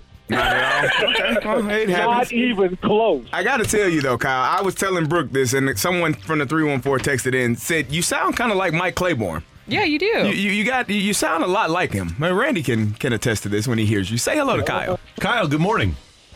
Good morning, Randy. How are you? I'm doing good. The one thing that I can say, I'm Terrence Hargrove Jr.'s uncle. Oh, okay. Hey, how's it going? Yeah. Terrence is great. Hey, I'm doing fantastic. Yeah. I love TJ. He's the most energetic guy. Is he always like he is on the basketball court? Does he bring that sort of energy to life? Everywhere. He's been that way since he was born. That's great. I love but that. his brother's worse. That's so much fun. That's great. I'll put it like this. His brother outran asthma. Oh, great. Wow. That's so fun. Good. All right, Randy, you ready? Ready. Here we go. The Cleveland Guardians set an American League record with their 22-game win streak in 2017, which NL team owns the Major League Baseball record with 26 straight wins. I think it's the Giants. I'm going to go with the Giants. Let's talk more about Major League Baseball streaks. Joe DiMaggio's 50-game streak was done in Yankee pinstripes. 56. 56-game hitting streak. Did I say 56? Yeah, you said 50. You said just 50. 56? It's in the I'm 50s. sorry. It's in the 50s. Okay. It counts. Yeah, it does. Sorry. Joe DiMaggio's 50-game streak was done in Yankee pinstripes. Which all-timer holds the live ball nationally record with a 44-game streak? I believe that would be Peter Edward Rose in 1978, if I'm not mistaken. Can you tell us who it was against, since you know? Well, Gene Garber ended the streak. Gene Garber of the Braves. He was mad that Garber threw him a curveball in the 9th inning. After you get mad for the pitcher throwing the pitch. He's trying to end a hitting streak. I know. Rose is still mad about it. He should be. All right, here we go. Who led the world champion 1999 Rams in receptions with 87? Marshall Faulk. Arguably the largest win in U.S. men's national team history, which world power did the U.S. beat 1-0 in the 1950 World Cup? England. Al Borgie was the keeper. He had the clean sheet. Jack Buck treated Al Borgie in World War II at Ramadan. It's unbelievable. They didn't know each other, and then all of a sudden they meet here in St. Louis, and they're talking about their war experience, and they're talking about where they were. And so Al Borgie says, "I got hurt," and Jack Buck says, "Well, I treated you. It was unbelievable." Randy, Al Borgie treated Jack. That's what it was. I've said this before. Can we tap something? Study his brain. Can we do something? Put some of those sticky pads on your head and see how the wavelengths go when you start remembering things. It's frightening, sir. Where was it? Where did he treat him at? Ramadan, the Battle of Ramadan, right? Or Remagen, whatever it was in World War II. You got one up on me on this one, Randy. You don't know your history? No, he's obsessed with history. I don't know the specific World War II battle, but more than half of the he's gonna go U.S. home team and was from St. Louis. That is very true. Yeah. That's kind of why I asked the question. And because you brought up Mr. Jack Buck, let's not even gild the lily on this one. We have a winner in today's fight. Go crazy, folks! Go crazy! The winner and still champion of the fight, Randy Carricker. The fight is presented by Golf Discount of St. Louis, with the most experienced club fitters in town. Why shop anywhere else? Just win, baby. First, you're last. We're on to Cincinnati. Kyle, I will say this. When Randy Carricker starts breaking out World War II trivia, pack your bags. You lost that one. I'm sorry to say, buddy. Believe me, I lost before I even dialed the phone. I wasn't even concerned. Thank you, Kyle. Randy Carricker with a 4-1 win. Let's just go through those answers in case you didn't hear them. The Cleveland Guardians set the American League record with their 22-game streak in 17. They were technically the Indians still then. But which NL team owns the Major League Baseball record with 26 straight wins? Well, they were in New York then. It was, in fact, the New York Baseball Giants. DiMaggio's 56-game streak was done in Yankee pinstripes. The NL record, 44 games, is Pete Rose in 1978 after he had already hit the 3,000 hit mark, which is just stupid. And who led the 1999 world champion St. Louis Rams in receptions with 87? It was, in fact, Marshall Faulk. Isaac Bruce had 77 for second on the team, and arguably the largest win in United States men's national team history. Which world power did the heavily St. Louis rostered U.S. team beat 1-0 in the 1950 World Cup? It was, in fact, world power England at the time. A 4-1 win for Randy Carricker. And it was Frank Borgie, I apologize. Frank Borgie, who just recently passed away, by the way, was the goalie for that team. He was driving the hearse for his dad's funeral home. That's what he was doing the entire years leading up to then going on to beat England. Yeah. Absolutely insane. Kyle, thank you so much for joining the fight today, sir. Always a pleasure. Thank you all so much. I enjoy you every day. It makes these drives that I do every day a beautiful thing and much easier to deal with. We appreciate that. Thank you. And awesome. tell TJ we said hi. Yeah, absolutely. We appreciate it. How wild is that, though, that two guys from the same that wind up in the same town are in Europe together? Yeah. One treats the other, and then they wind up meeting, and Jack Buck was from Massachusetts and have been in Ohio, and they wind up meeting here, and they talk about their experience, and one has treated the other medically. Amazing. That sounds like a movie. Yeah, it should be. It should be. It's a good idea. So there's the fight for you here on 101 ESPN. Next up, we've got 2 days in a row of Bird Watch here on 101 ESPN. You're back to the Opening Drive podcast on 101 ESPN. Presented by Dobbs Tire and Auto Centers. We're flying down to the field to give you the latest on your St. Louis Cardinals. This is Bird Watch on the Opening Drive.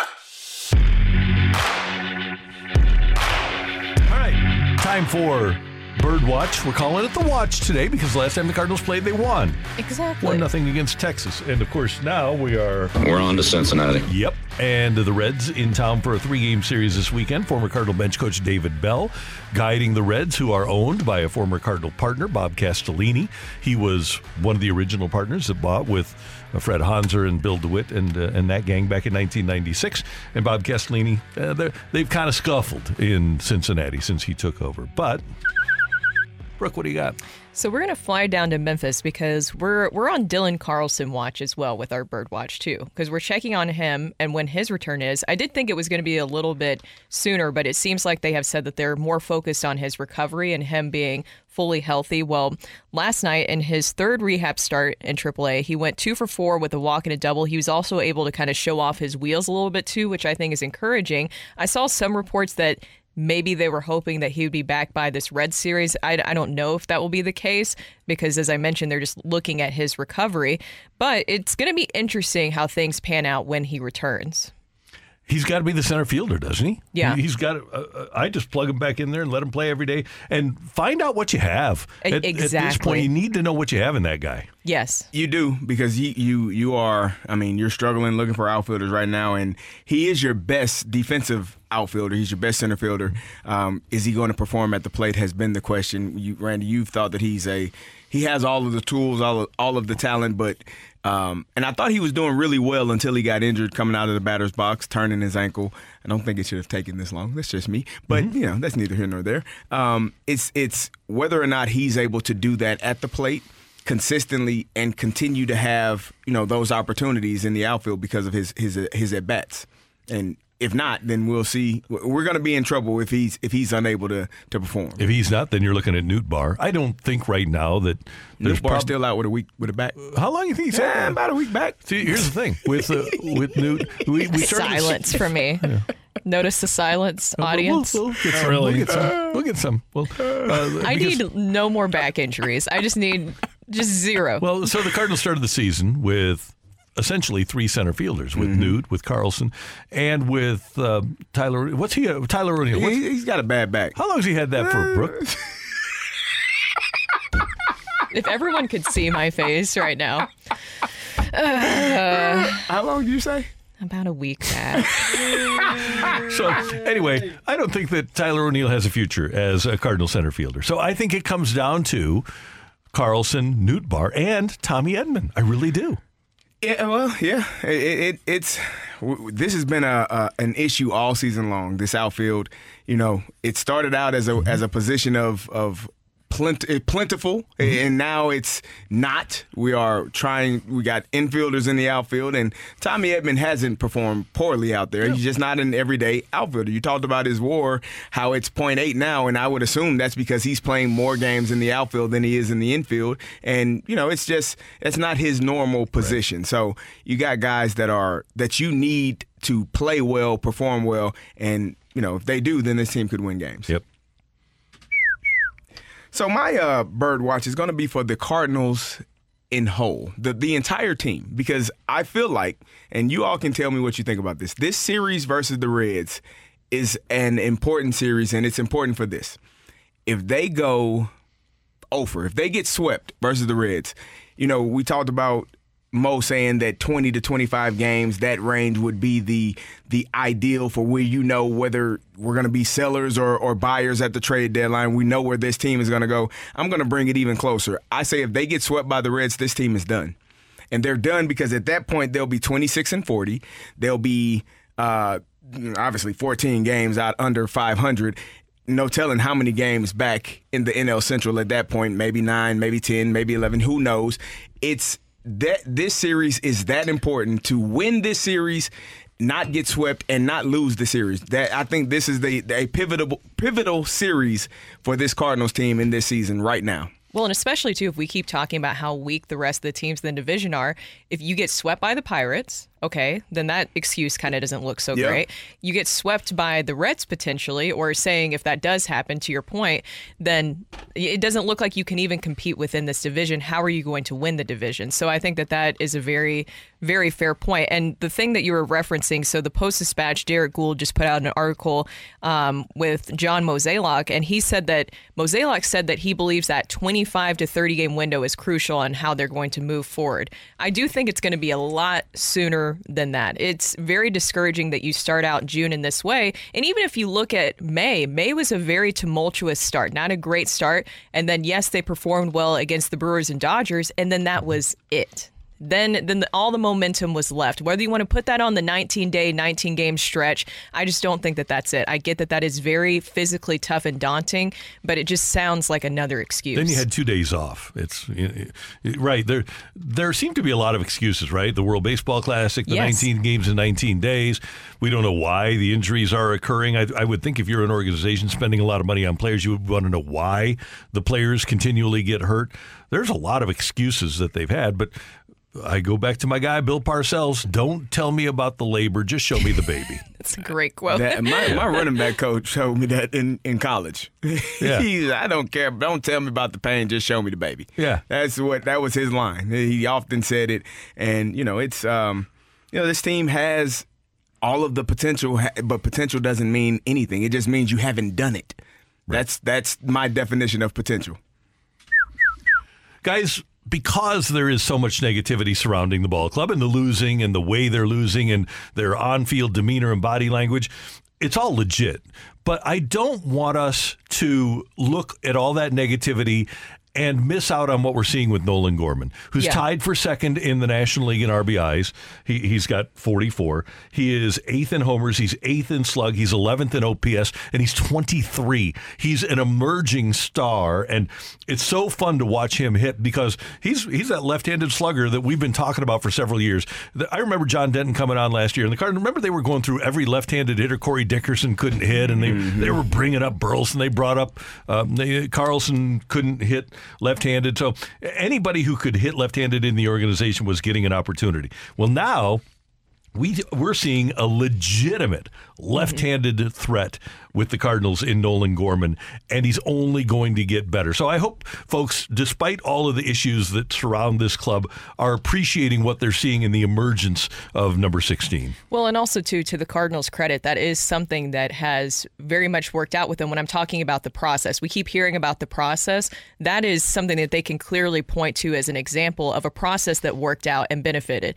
They wanted to see something in particular for him, kind of the same thing that they wanted from Jordan Walker when they sent Nolan Gorman down last year. He had an off-season kind of checklist of what they wanted to see from him as well, what he wanted to improve on, and it worked out. So I'm sure that's something that you can credit the Cardinals with when it comes to trusting the process in that regard. Yeah, absolutely. And he and they deserve credit. They gave him an off-season program, and Yes. they write out a program They for do. kids. Yeah, And he abided by the program, did what they suggested he do, and he's turned into a really, really, really good hitter. And by the way, I give the guy credit because I remember talking to somebody in the minor league system last year before they called him up, and I said, well, how's his defense at second base? Because he was a pretty good third baseman.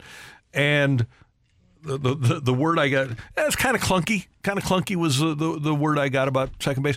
He is a very serviceable second baseman. He's not Tommy Edman over there. He's not Tommy Herr over at second base. But he's serviceable. I think you can win with Nolan Gorman playing second base.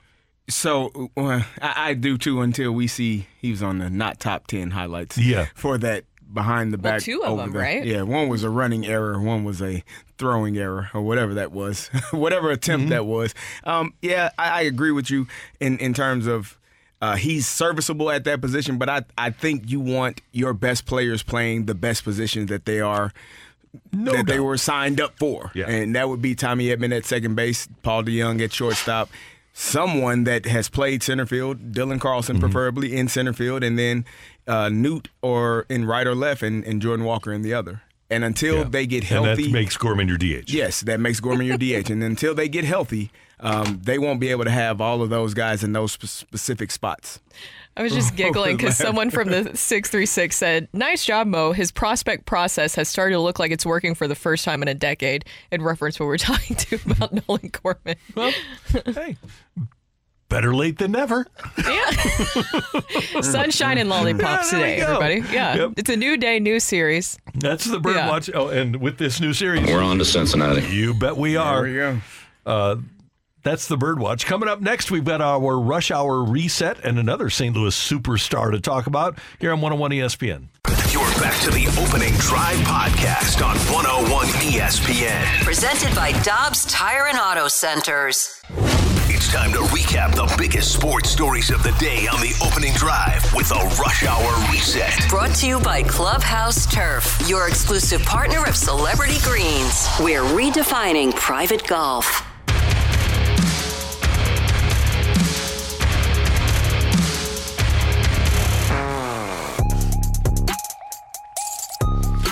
It is the Opening Drive on 101 ESPN. It is 9:03. Your time check brought to you by Clarkson Jewelers, an officially licensed Rolex jeweler. Brooke Grimsley, Kerry Davis, Randy Carricker. Great to have you with us, and we're on to Cincinnati. We are. I think I broke the machine here. I don't know how I did it. Hold on, I'm trying to. Turned off? This is not good. Uh-oh. I think I messed up, guys. Turn out the lights. It is. The party's over. The party's over. So I don't know what I did, but I messed up. That was awesome. Yeah. Last night in Sunrise, Florida, which they do have the sunrise in the east, so it's a good spot for a hockey game in June. I'm sure it was very, very nice outside. But the Florida Panthers wound up tying the best-of-7 Stanley Cup Finals against the Vegas Golden Knights with a come-from-behind 3-2 win. 2-1 lead for Vegas. In the final closing moments of the third period, Florida pulls the goalie, and it's emerging superstar Matthew Tkachuk coming through. Backhanded fraud. Kicked away by Hill with another shot blocked. That was close. Ekblad across. A one-time. Shoot pitch. Scores. Matthew Tkachuk. So we go to overtime. That goal, by the way, from Verhaeghe and Ekblad at 17:47 of the third. They go to overtime, and 4:27 in, the Panthers won it. Now Verhaeghe racing in to keep the puck alive. Picked off by Howden. Tkachuk back on the ice for Florida. Forsling finds Bennett. Bennett cross ice. Shot. And Florida gets back into the series. They trail 2-1 with the 3-2 overtime victory. After the game, Matthew Tkachuk, the St. Louisan, was pretty excited. I really don't know what to say. Probably just the gutsiest win I've ever been a part of. So I'm very proud of the team, and we're not done yet. Stanley Cup final. That's it. All right. What does it mean now to be back in the series? It's huge. That's a big momentum game for us, and now we just, one game at a time, and now we just got to win one more game. He sounds just like his dad, and he's got the perfect demeanor. I tweeted last night that both the Cardinals and the Blues need somebody with the demeanor and the competitiveness and the ability of Matthew Tkachuk. Every team in sports needs a Matthew Tkachuk. He's what you want. Yeah, because there's something that it kind of, to your point too, it's more about what we have been talking about with the Blues and with the Cardinals this season, where it feels like you're missing that tough guy. You're missing that guy that hates losing so much, and that's what you're talking about too. Matthew Tkachuk hates losing. The way that he is so clutch, the way that he competes out there every single game, you notice him. I mean, every team would love to have a million of different players like that, right? There's something that you can't put on that money-wise or even statistics. That can't be measured. That's just coming from him instinctually. Yeah.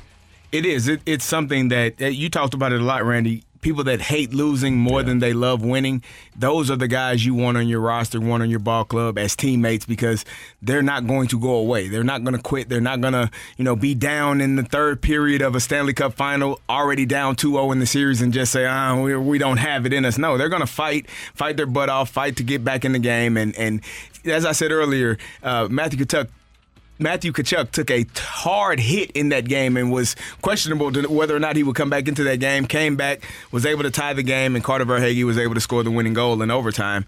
Those are the types of teammates that you want. Game 4 tomorrow night here on 101 ESPN. It comes your way at 6:30. As far as the Cardinals are concerned, we're on to Cincinnati. Cardinals taking on the Reds tonight at the ballpark. Ben Lively, not Blake. Not Blake. It's Ben. Okay.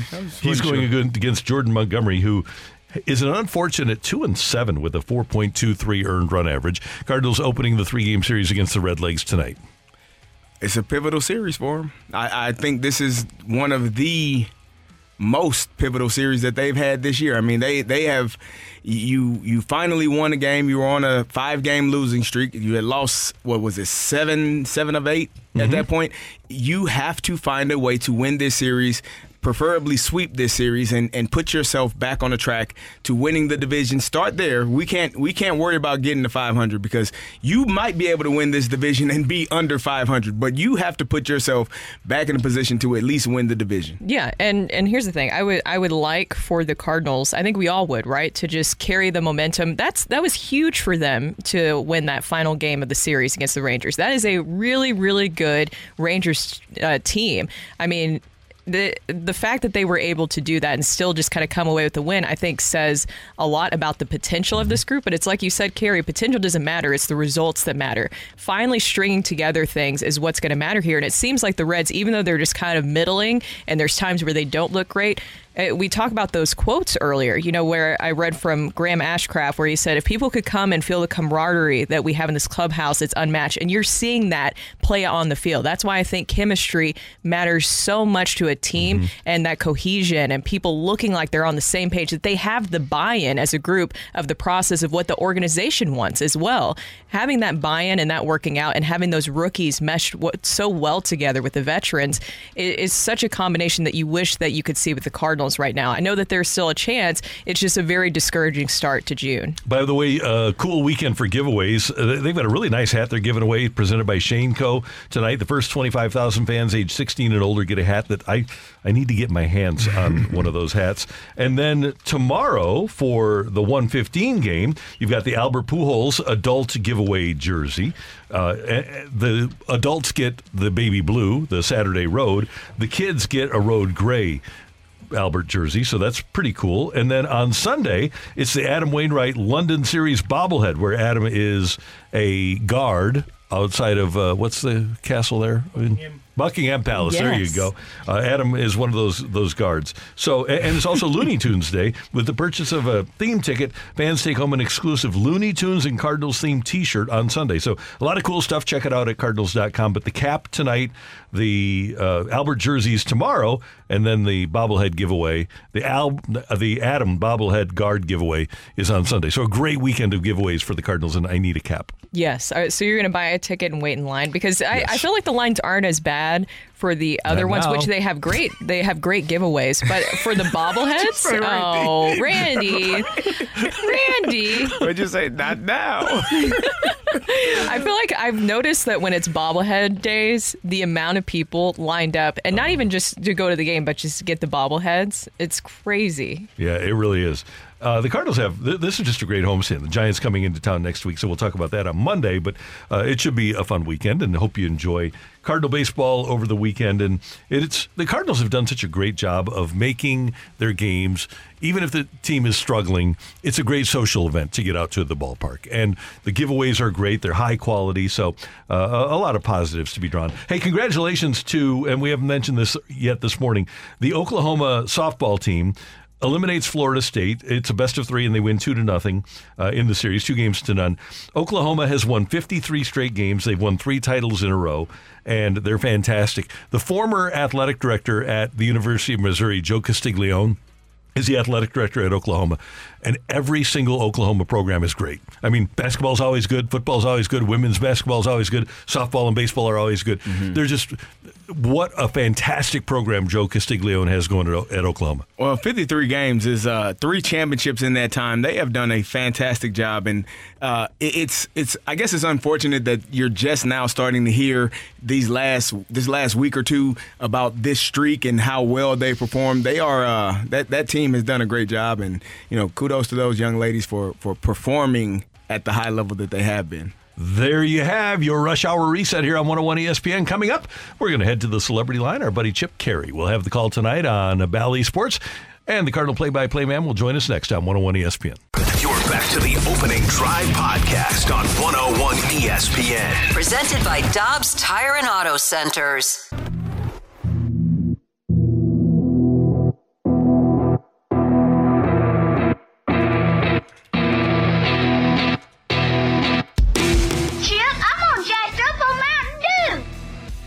There we go. Brooke Grimsley, Super Bowl champ Kerry Davis, Randy Carricker, and we go to the Celebrity Line, and it's our Friday visit with the TV voice of the Cardinals on Bally Sports, Chip Carey. Good morning, Chip. How you doing?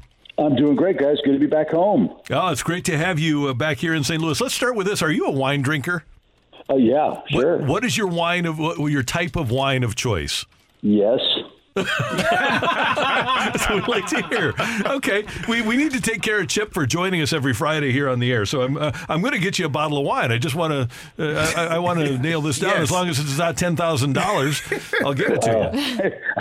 If you're offering, I'll never say no, Randy. So I'll leave that to your discretion. Okay. Hey, that was a rugged road trip, and it was great to win the last game. But man, just the losing 3 to Pittsburgh, you can understand losing a couple of games to the Rangers, although you hate to lose them the way that you did. But just overall, just a rugged trip, wasn't it?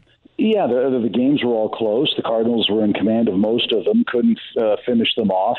The offense was very cold except for the first game in Pittsburgh. That was the real body blow. I think you lead 5-0. You load the bases 3 times. You can't add on a run. I think if the Cardinals had added on one more in that game, it was probably going to be over. And that really set the tone for the entire road trip. Remember, the team had a couple of days off. We were coming off that 19 games in 19-day stretch. Everybody was refreshed. You could just see the energy in the room, and boom, they jumped off to the 5-0 lead and lost that game, and then the snowball began rolling downhill, and they couldn't stop it. So, I'm glad we got the win in Texas. That's a really good team, and even though we lost 2 out of 3, the other positive out of that series is, remember this, the Rangers are the best scoring team in the American League, and the Cardinals held them to 10 runs in 3 games in their home ballpark. The starting pitching has been very good for the Cardinals over the last 2 weeks. The offense has been in and out. Thankfully, we scored 1, which was enough to win behind Jack Flaherty. And now we come home to take on a young, energized Reds team that's got their big superstar prospect in the lineup. We'll see him for the first time, but another opportunity for the Cardinals with the Reds and the Giants to, start to make that long march and climb back toward the 500 mark where we stand 11 games under at the start of today's play. Chip, I think the word that can describe this Cardinals team for this year has been inconsistent. So what do you feel like is the most important part for them? Is it the starting pitching going 7 innings? Is it the lineup having the timely hitting, the base running, the errors in the field? What exactly is the one thing, if you could pinpoint one thing, that could help this team be more consistent each game? I'll answer this the way Randy asked the wine question. Yes. I think that's what's so maddening about the team so far is in the early days of the season, the first weekend against Toronto, they swung the bats like they were the 27 Yankees, but really struggled to get outs, get ahead of people, finish them off. Then we went through the cold stretch where nobody was hitting and the bullpen was good. Then we went through a stretch where the offense was good. The starters really struggled. I mean, it's just you fill in one hole with wood glue, and then another hole is filled with termites, and another one pops up down the fence posts. It's just been one thing after another, and there really hasn't been an extended stretch, in my opinion, other than that 14-game period where everything has been relatively in sync, and it's looked like the Cardinals are playing Cardinal baseball. And so, look, we keep saying it, and it's true. We have 99 games left, but we are 11 games under 500, and the math tells you it's going to be a real challenge with this group to get to 85 wins. You got to go 60-40 roughly for that to happen. The team right now, after 63 games, is 11 under 500. So unless it dramatically changes and stays changed consistently, it's going to be a challenge. They know the challenge ahead. They're not shying away from it. But it's not going to be easy having to pass all these teams in the Central first, the wild card second, and then hopefully, of course, to win the division again. Yeah, Chip, I think that's, the $1 million question right now. But I wanted to ask you, if there is one thing that you think that you could fix, it could be, a position, it could be outfielders, starting pitching, anything like that. There's one thing you fix that you think could just really kind of catapult this team to more victories, some consistent victories. What do you think it would be? I think starting pitching. I think the guys over the last 2 weeks have really done an excellent job. They really have. Jack Flaherty's on a nice roll. He's looked really good. Montgomery's had no luck at all. Waino's kept us in games. Michaelis is pitching as well as he has in his Cardinals career. But I think the tone is set with starting pitching. If you go out and your starter says, I'm going 7 and I'm going to give up 2 or less on a consistent basis, that takes all the pressure in the world off of your offense. And I'm not saying that this is the case, but I go back to what Bryce Harper said about the Nationals in 2018, the year before they won the World Series. They had all kinds of bullpen problems, and they went out and addressed that at the deadline with Sean Doolittle and others. They felt like they had to win the game 3 times. And that's hard. It's hard to win one game, but they felt like they had to win the same game 3 times because they get the lead,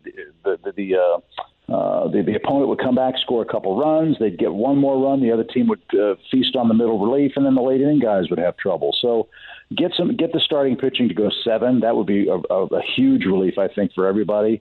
We had one start of 6 innings on the road trip. That's not what anybody wants, and that was Jack's performance down in Texas where he had all of those walks. So I come from a culture where starting pitching trumps all. If you win, you get good starting pitching. If you don't, it's because you're in your bullpen every day and you feel like you have to play catch-up a lot of the time. And I think if you had to put one sentence on what we've seen a lot of this summer from the Cardinals, I think that would be it.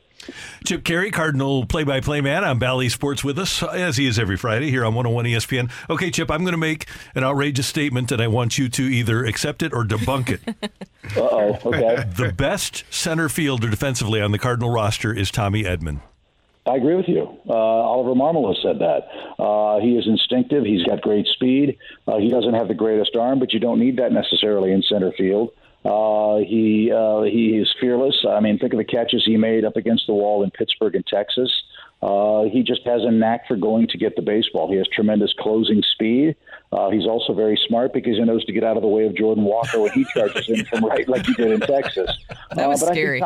It was scary. I mean, that would have been a major collision had it happened. That's every outfielder's nightmare. Jim Edmonds was flinching as that ball was in the air. Saying, oh, God, here we go. But no, I think that's terrific, and that opens up a lot of other possibilities for you as far as your lineup and your roster construction, right? You can play Nootbaar in left, you can play Walker in right, or vice versa.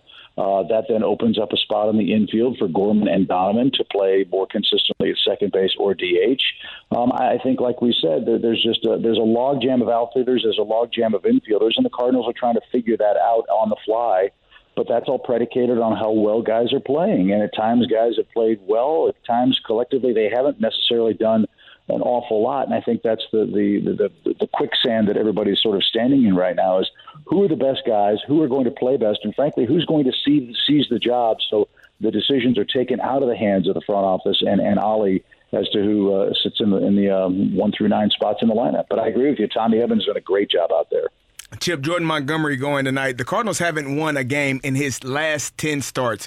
What does he need to do specifically to help them get a win, and what does this team need to do for tonight to get a win?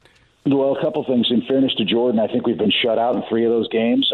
So going back to him, run support has to come, though, from him not giving up runs early. I'd love to see him attack these Reds hitters. He's got good stuff.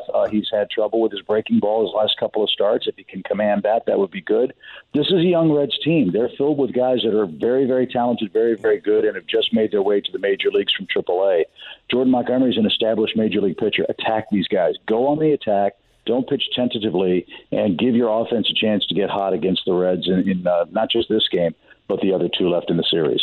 Chip, do you get excited? Ellie De La Cruz has just got caught up. Do you get excited to see young players like that their first time in the ballpark? Love it. I think that's the greatest part of the game is you see these guys and how hyped they are, and you see the things that they do from afar, and you say, well, I'm glad he didn't do that against us. But yes, I do. I think when you see young players come up, they become major league players, and you see how life-altering that is for them. Luken Baker for the Cardinals, a perfect example. This guy was leading the Memphis team in home runs and was hitting everything in sight, comes up to the major leagues and has 3 hits in his first 2 games. That's the lifeblood of our sport, not just for the Cardinals, but for every other team. And when you see these guys up here and they get their first couple of hits, you wonder, well, will he be an everyday regular? Will he be an all-star? Will he be a superstar? Could this guy be going to the Hall of Fame? And as you see the guy take the first steps in his major league career, you wonder how far along that path it'll take him, ultimately to Cooperstown. And I'm not comparing De La Cruz to anybody else, but I'm sure Cardinals fans remember the early days of Albert Pujols' career. When he got to St. Louis, he was talked about so highly by so many. I don't think anybody could have envisioned him being that great of a player, but here he was. And when you get to see that kid early in his career like this, I think that's a special treat for everybody. Chip, I just want to circle back real quick to the outfielders, and you were talking about Tommy Edman. I also agree with you. I think that he is a fantastic center fielder, and he's done really great a job, something that he hasn't even done before. But what does that mean for Dylan Carlson and his return? I'm sure today we'll get more of a firm timetable on his return, but what does that mean for Dylan Carlson when he does come back? Yeah, it's going to be predicated on play, right? This is the big leagues. If you play well, you play. And, like everybody else, Dylan's going to have to fight for his time, just like anybody else coming back from the injured list or, trying to crack a 26-man roster. Dylan's a great player. He's a terrific defender as well. You could sit Walker against a real tough right-hander and play Dylan Carlson. You could do the same with Nootbaar against a filthy left-hander if you felt that was the right way to go. It's good to have options. But right now, first and foremost, you pitch and defend. And I think the Cardinals are looking forward to getting their best defenders in the outfield on a consistent basis. Because remember, when Lars and Tommy Edman were playing the outfield together, the Cardinals got on a nice little roll here. That was when they went 11-3, and Nootbaar and company and Carlson especially had a big hand in that for St. Louis. So we've been without him for 2 weeks or so now, and I think that's shown defensively, certainly. And getting those guys back, I think, is a huge priority for the ball club. Chip Caray, before we let you go, when we first spoke after you got this job, you said, hey, my thing here is I want to have fun. And despite the struggles of the ball club, I admire your ability and desire to make it fun. And we're talking about sports here. We're talking sports, right? So I really do appreciate the fact that you're making it fun in the broadcast booth despite some of the things that might be happening on the field.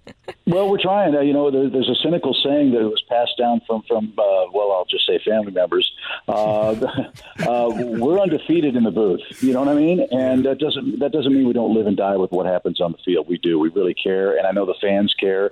We're going through a tough time together, but when we come out of it, and I'm confident that we will, I think we'll really enjoy those moments even more so. And as I said, I'm blessed to work with great people. They make it fun, and despite the travails and troubles of the team on the field, we're doing our best to keep everybody interested, not just in Cardinals baseball, but baseball in general. And hopefully we'll put on a good show tonight and get the weekend off to the start we all hope. Everybody will be tuned in. These guys, my two partners here. Chip, we love Jim Edmonds on the broadcast with you. Some of the things he says are hilarious, and your responses are funny as well. It's fun to watch. Yeah, he's Jim's great. I don't know how much time you have. I work with Jeff Francoeur in Atlanta. Jeff's like my younger son, right? But they prepare exactly the same way. They don't need a whole bunch of stats, and they don't need a whole bunch of press clippings to know what's going on. They feel the game, and I can't tell you what that means. And the same with Brad. And Brad does the game in a very different way than Jim, which is refreshing, I think, for the audience and certainly for me as well. But they feel, our analysts in St. Louis, they feel the game, and that makes it so easy for me as a play-by-play guy. I like to think of myself as a baseball guy doing TV, not a TV guy doing baseball. And there's a huge, important difference in those two mindsets behind a microphone. And there's nothing better than winding up Brad and watching him go, or we say something stupid and look at each other and have to hit the cough button and can't talk for 3 or 4 pitches, or winding up Jim and letting him do his thing. And, it's organic. It's fun. They're really great people. I consider them friends. And I'm really pleased and humbled and honored, and certainly for job security, that they make me look good. BT is probably not listening, but if somebody ever hits a monster home run, that's a Russell Branyan-esque type home run for BT. Give him that and let him chew on that one. Oh yeah, did Branyan take him deep one time? A couple. Branyan's got a 5,000 career OPS against him. Oh really? Yeah. I didn't know that. Okay, good. Yeah, because there's a guy named Bruce Drennan. We joke all the time. Jeff Francoeur introduced me to this guy. He's got a video clip. He used to do post-game stuff for the Indians on a show called All Bets Are Off. And if you Google it, he's hired by the team to talk about the team on the post-game show. And there's a YouTube clip of Bruce Drennan Peralta rant. Google that, and when you see it, when you see Russell Branyan, Randy, I think you'll laugh your butt off because it's just so perfect. And this guy's working for the club, and he just absolutely tears them apart after a real bad loss. And the irony of it is Brian Shapiro, our great producer at Valley Sports Midwest, was producing that show. And so if the other team loses a game, I'll pull that clip up, and the first thing that Drennan says in the postgame show is, "Oh, we stink." He goes for 5 minutes. So Branyan, Bruce Drennan, it all ties together, and hopefully it'll tie together for the Cardinals tonight. Absolutely. Chip, thanks so much for the time. We'll talk to you soon. Okay, guys. Be good. Have a great weekend. See you, my man. That is Chip Carey joining us here on 101 ESPN. They are fun to listen to them. And I'm not even joking. I enjoy it too. I do too. I really do. It's great entertainment. What I love about Jim is he's going to tell you the truth. Yes. You may not ask for it, but he's going to tell you the truth. Absolutely. And BT is hilarious, obviously. We love BT. He's very knowledgeable and understands the game as well. He's awesome also. So they do a great job. Yeah, they do. Coming up next, is there a particular move for the Cardinals to make, and might it hurt to make it? That's next on 101 ESPN. You're back to the Opening Drive podcast on 101 ESPN. Presented by Dobbs Tire and Auto Centers.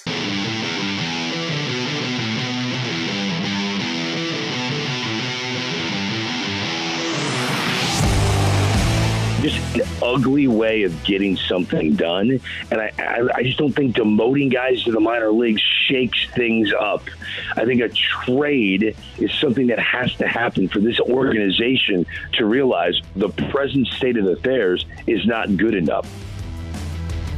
That is Greg Amsinger of MLB Network, and he is saying in more kind terms that as our friend DeMarco Farr, by the way, happy birthday to D. Farr today. Farr, happy birthday. As DeMarco used to say, sometimes you got to shoot a hostage. And to shake things up, sometimes you have to do that. Sometimes you have to make a trade that is unpopular among the fan base, unpopular in the clubhouse, but you got to shake things up and just make a trade for the sake of making a trade. Is there a trade that would be unpopular at this moment? I mean, obviously your corner infielders would be extremely unpopular, but other than that, is there a trade from this roster? Yes. Yeah, okay. I have one. Who you got? I'm not saying that I want this to happen. I know what you're going to say. You know what I said? Because also I want to point out too, it made me think of this when Greg Amsinger, he used Josh Hader as an example yesterday too, talking about a painful trade, something that is just really going to kind of maybe spark this group that this is not working out, this is not good enough. This would be a very painful trade that would involve Tommy Edman. Tommy Edman. Now, here's the thing. He is obviously fantastic. Great center fielder. He's doing everything you want. Also, Gold Gloves. I think that helps out a lot too. But here's something that's interesting. I know that he has a .8 WAR this season, so he's dropped off a little bit. But the biggest thing that I've noticed with him is that he has 2 years left of club control on his contract, not becoming a free agent until after the 2025 season. That's something that teams like. Absolutely. The question that I would have is, and I have not looked, I wonder if there's a team that feels like Tommy Edman would be their final position player piece that would have a starting pitcher that would be what the Cardinals are looking for. Not a front of the rotation guy now, a potential front of the rotation guy. Is there a team that you match up with to make a move like that? Let's also point out that Jordan Walker's off limits, so he's not going anywhere. Okay. Yeah. You can't trade Contreras. So you've got 4 guys, 4 position players that you are not moving. Yeah.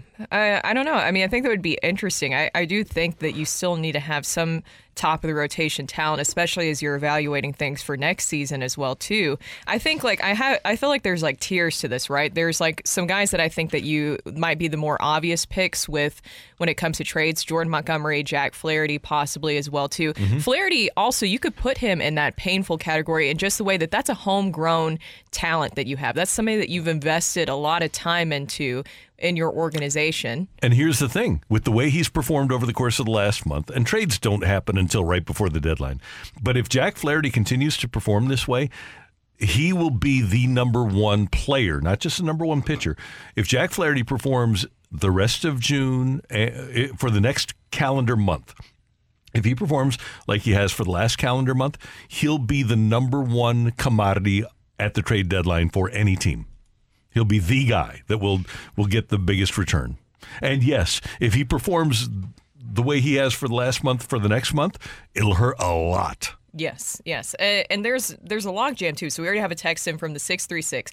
You can't trade Edman. He's your starting shortstop when outfielders get healthy. DeYoung can't be the shortstop when the outfielders are healthy. He's been the shortstop when the outfielders were healthy. Yeah, There's also another name, too, that we've talked about. Masyn Winn. Yeah, he's the going to shortstop. be here. That long term, he's your shortstop. Yeah. And Edman presumably would be your second baseman. I would be, and I get where you're coming from, Brooke, because he's a valuable commodity. Edman is.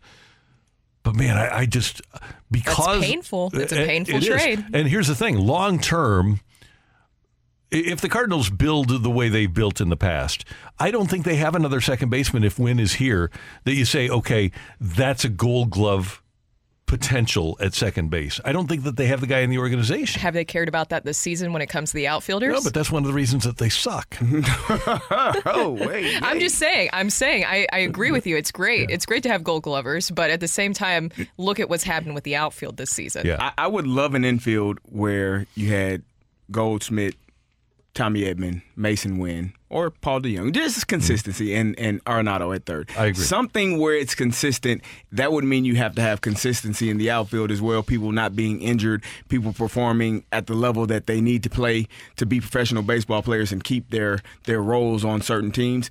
That hasn't happened enough here for this Cardinals team. That's why you got Tommy Edman playing in the outfield. That's why you got Brendan Donovan starting in left field. You got guys all over the place because of injuries, and before that, because guys weren't performing well enough. Now, let me give you one more. Now, this will be particularly painful in this room.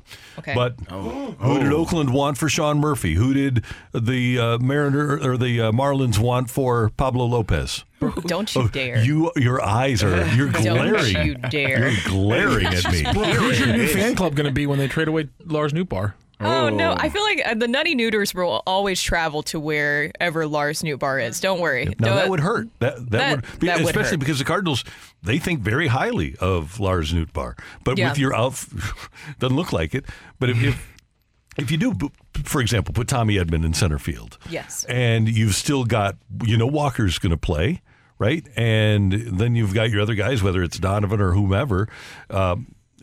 You're going to have outfield depth. And I'm not even including Tyler O'Neill in this conversation. I don't think that he's a factor beyond this year for the Cardinals. But the best return might come from Lars Nootbaar. What are you getting in return? You have to get a number 2 type starter. Like if you could have gotten a Pablo Lopez, that was a deal that I would consider. You aren't getting him now. He's already been traded, but that type of pitcher. Well, I don't think just Newt alone is going to get you that back. You're going to have to give something up as well. I think people like him a lot. I agree, but you think they like him to the point where you're going to get a number 2 starter in return just for him? That's the thing. They could have. From Miami. That's what Miami wanted was Nootbaar. Mm-hmm. And they felt like they didn't. At that time, the Cardinals felt like no way. They thought breakout guy. Yeah. Do you think this also will hinge on what happens with Dylan Carlson's return and how because like we talked with Chip, it's going to depend on how he plays. He has to get back into that conversation. I think how he plays, I hope it helps the Cardinals, but I think it's going to matter too on how they're going to approach things when it comes to pieces they're going to look to move. Because I do think it's more likely, the names more likely that you would move would be possibly a Paul DeYoung, Alec Burleson. You have Jordan Montgomery, Jack Flaherty as well. Jordan Hicks is another name as well. Let me give you one more here. Okay. 3 years ago, John Mozeliak said, I'll trade Dylan Carlson when they pry him from my cold, dead hands. Last year, he went to Dylan Carlson and said, hey, we aren't trading you for Juan Soto. Now it seems like a distinct possibility, right? To me, it does. If he comes back and performs, he is eminently movable. I think because that's the big thing, too, that we've talked about with the outfielders and evaluating them is over the years, it seems like maybe going back to Adolis Garcia and also Randy Rosarino, where it's like, oh, they didn't get enough of a chance. I feel like that's kind of made them a little hesitant with a lot of these guys because they want to make sure they give them as much of a chance as possible. It sucks that it bit them with Tyler O'Neill. And even with Dylan Carlson, you have him returning from injury hopefully soon as well, too.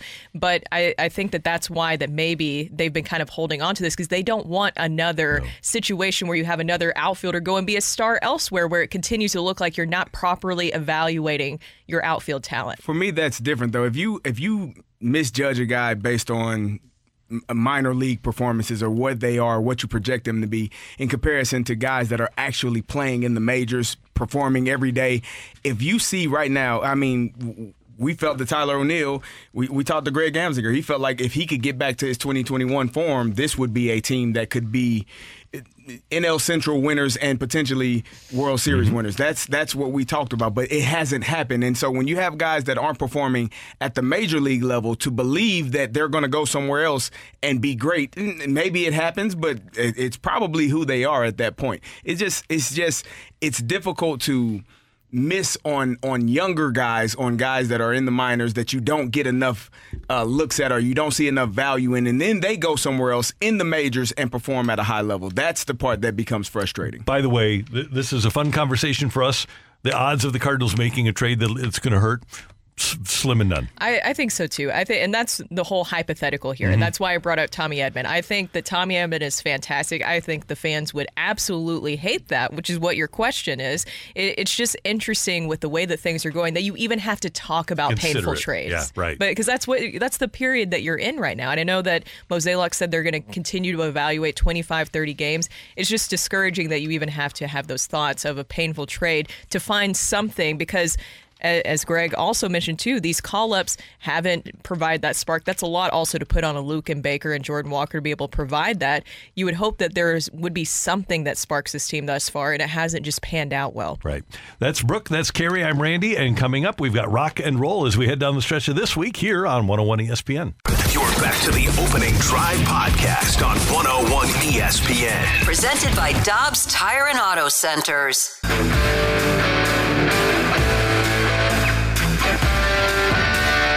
Let's rock. Let's rock today.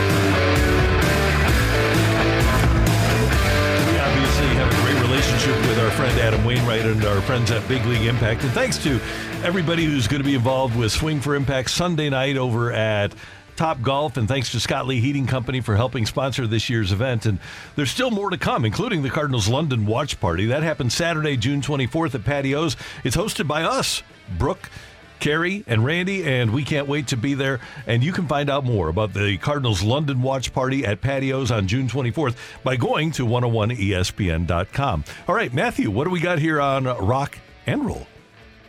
Well, we got two crucial Game 4s coming up this weekend. When we come back, we'll be talking about Game 5. So I need to get a little prediction time here from you guys today. Tonight, NBA Finals Game 4. Nuggets and the Heat. Nuggets obviously leading 2-1 in Miami for Game 4. What do we think happens here?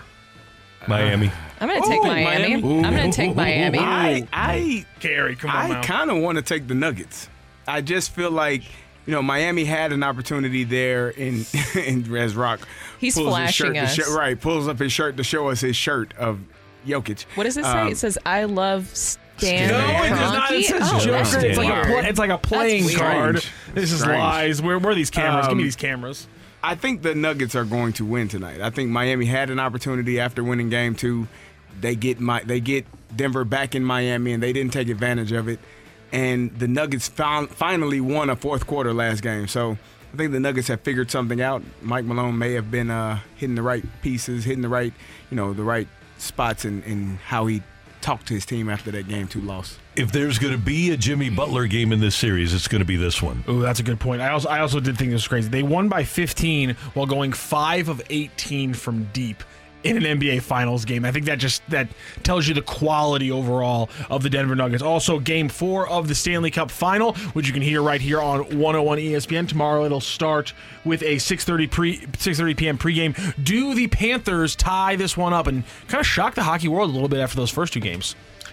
I think Bobrovsky is back and Aiden Hill has been somewhat exposed. Vincent, I think that this is going to be something that goes to a Game 7. I feel like the Panthers, they needed that. They needed that last night.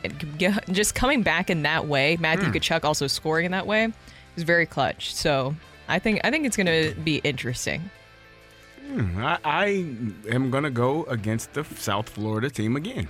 Wow, this feels interesting. Okay, then. What do you have against Miami? Nothing. I actually love Miami. So if Carey has his way, he rolls in here. Both teams are 3-1, and he's sad on a Monday. Brooke and Randy keeping it interesting with 2-2 records. I like that. I want you to be sad on Monday. Jesus. Yeah, he that just seems unnecessary. He just doesn't want your team to win. That seems unnecessary. Matthew. Yeah, I just don't want to see your favorite owner succeed. He's not my favorite owner. He's just your favorite person. He's far from my favorite person. I'm surprised he hasn't flown you out for a game. Yeah, I'm shocked that you aren't hanging out at in the 5,000 square foot Ball Center residence. What's the hotel down there in Miami? The Clevelander. The Clevelander. Yeah, he's probably there. Got a room. He in the should penthouse. They got a nice pool there. God, you probably stick by the phone. He's I'd probably say, going to call you. Know you what? at some If Stan point. Kroenke offered all that to me, you would go. I'd say no. You would not. You're lying. That is. You are lying. It's called having just just a little bit of conviction, ladies and gentlemen. No, you're Try it lying. sometime. You're lying. I'm not lying at all. You're lying. Okay, you're right. Even I would go. If Stan Kroenke offered you all that, you'd take it? You give me access to Stan Kroenke? Yeah. That's a good point. That's nice. It's kind of like a sleeper agent. I would interview him. Yeah. You would have just a conversation. I would say categorically, no, sir. No, thank you.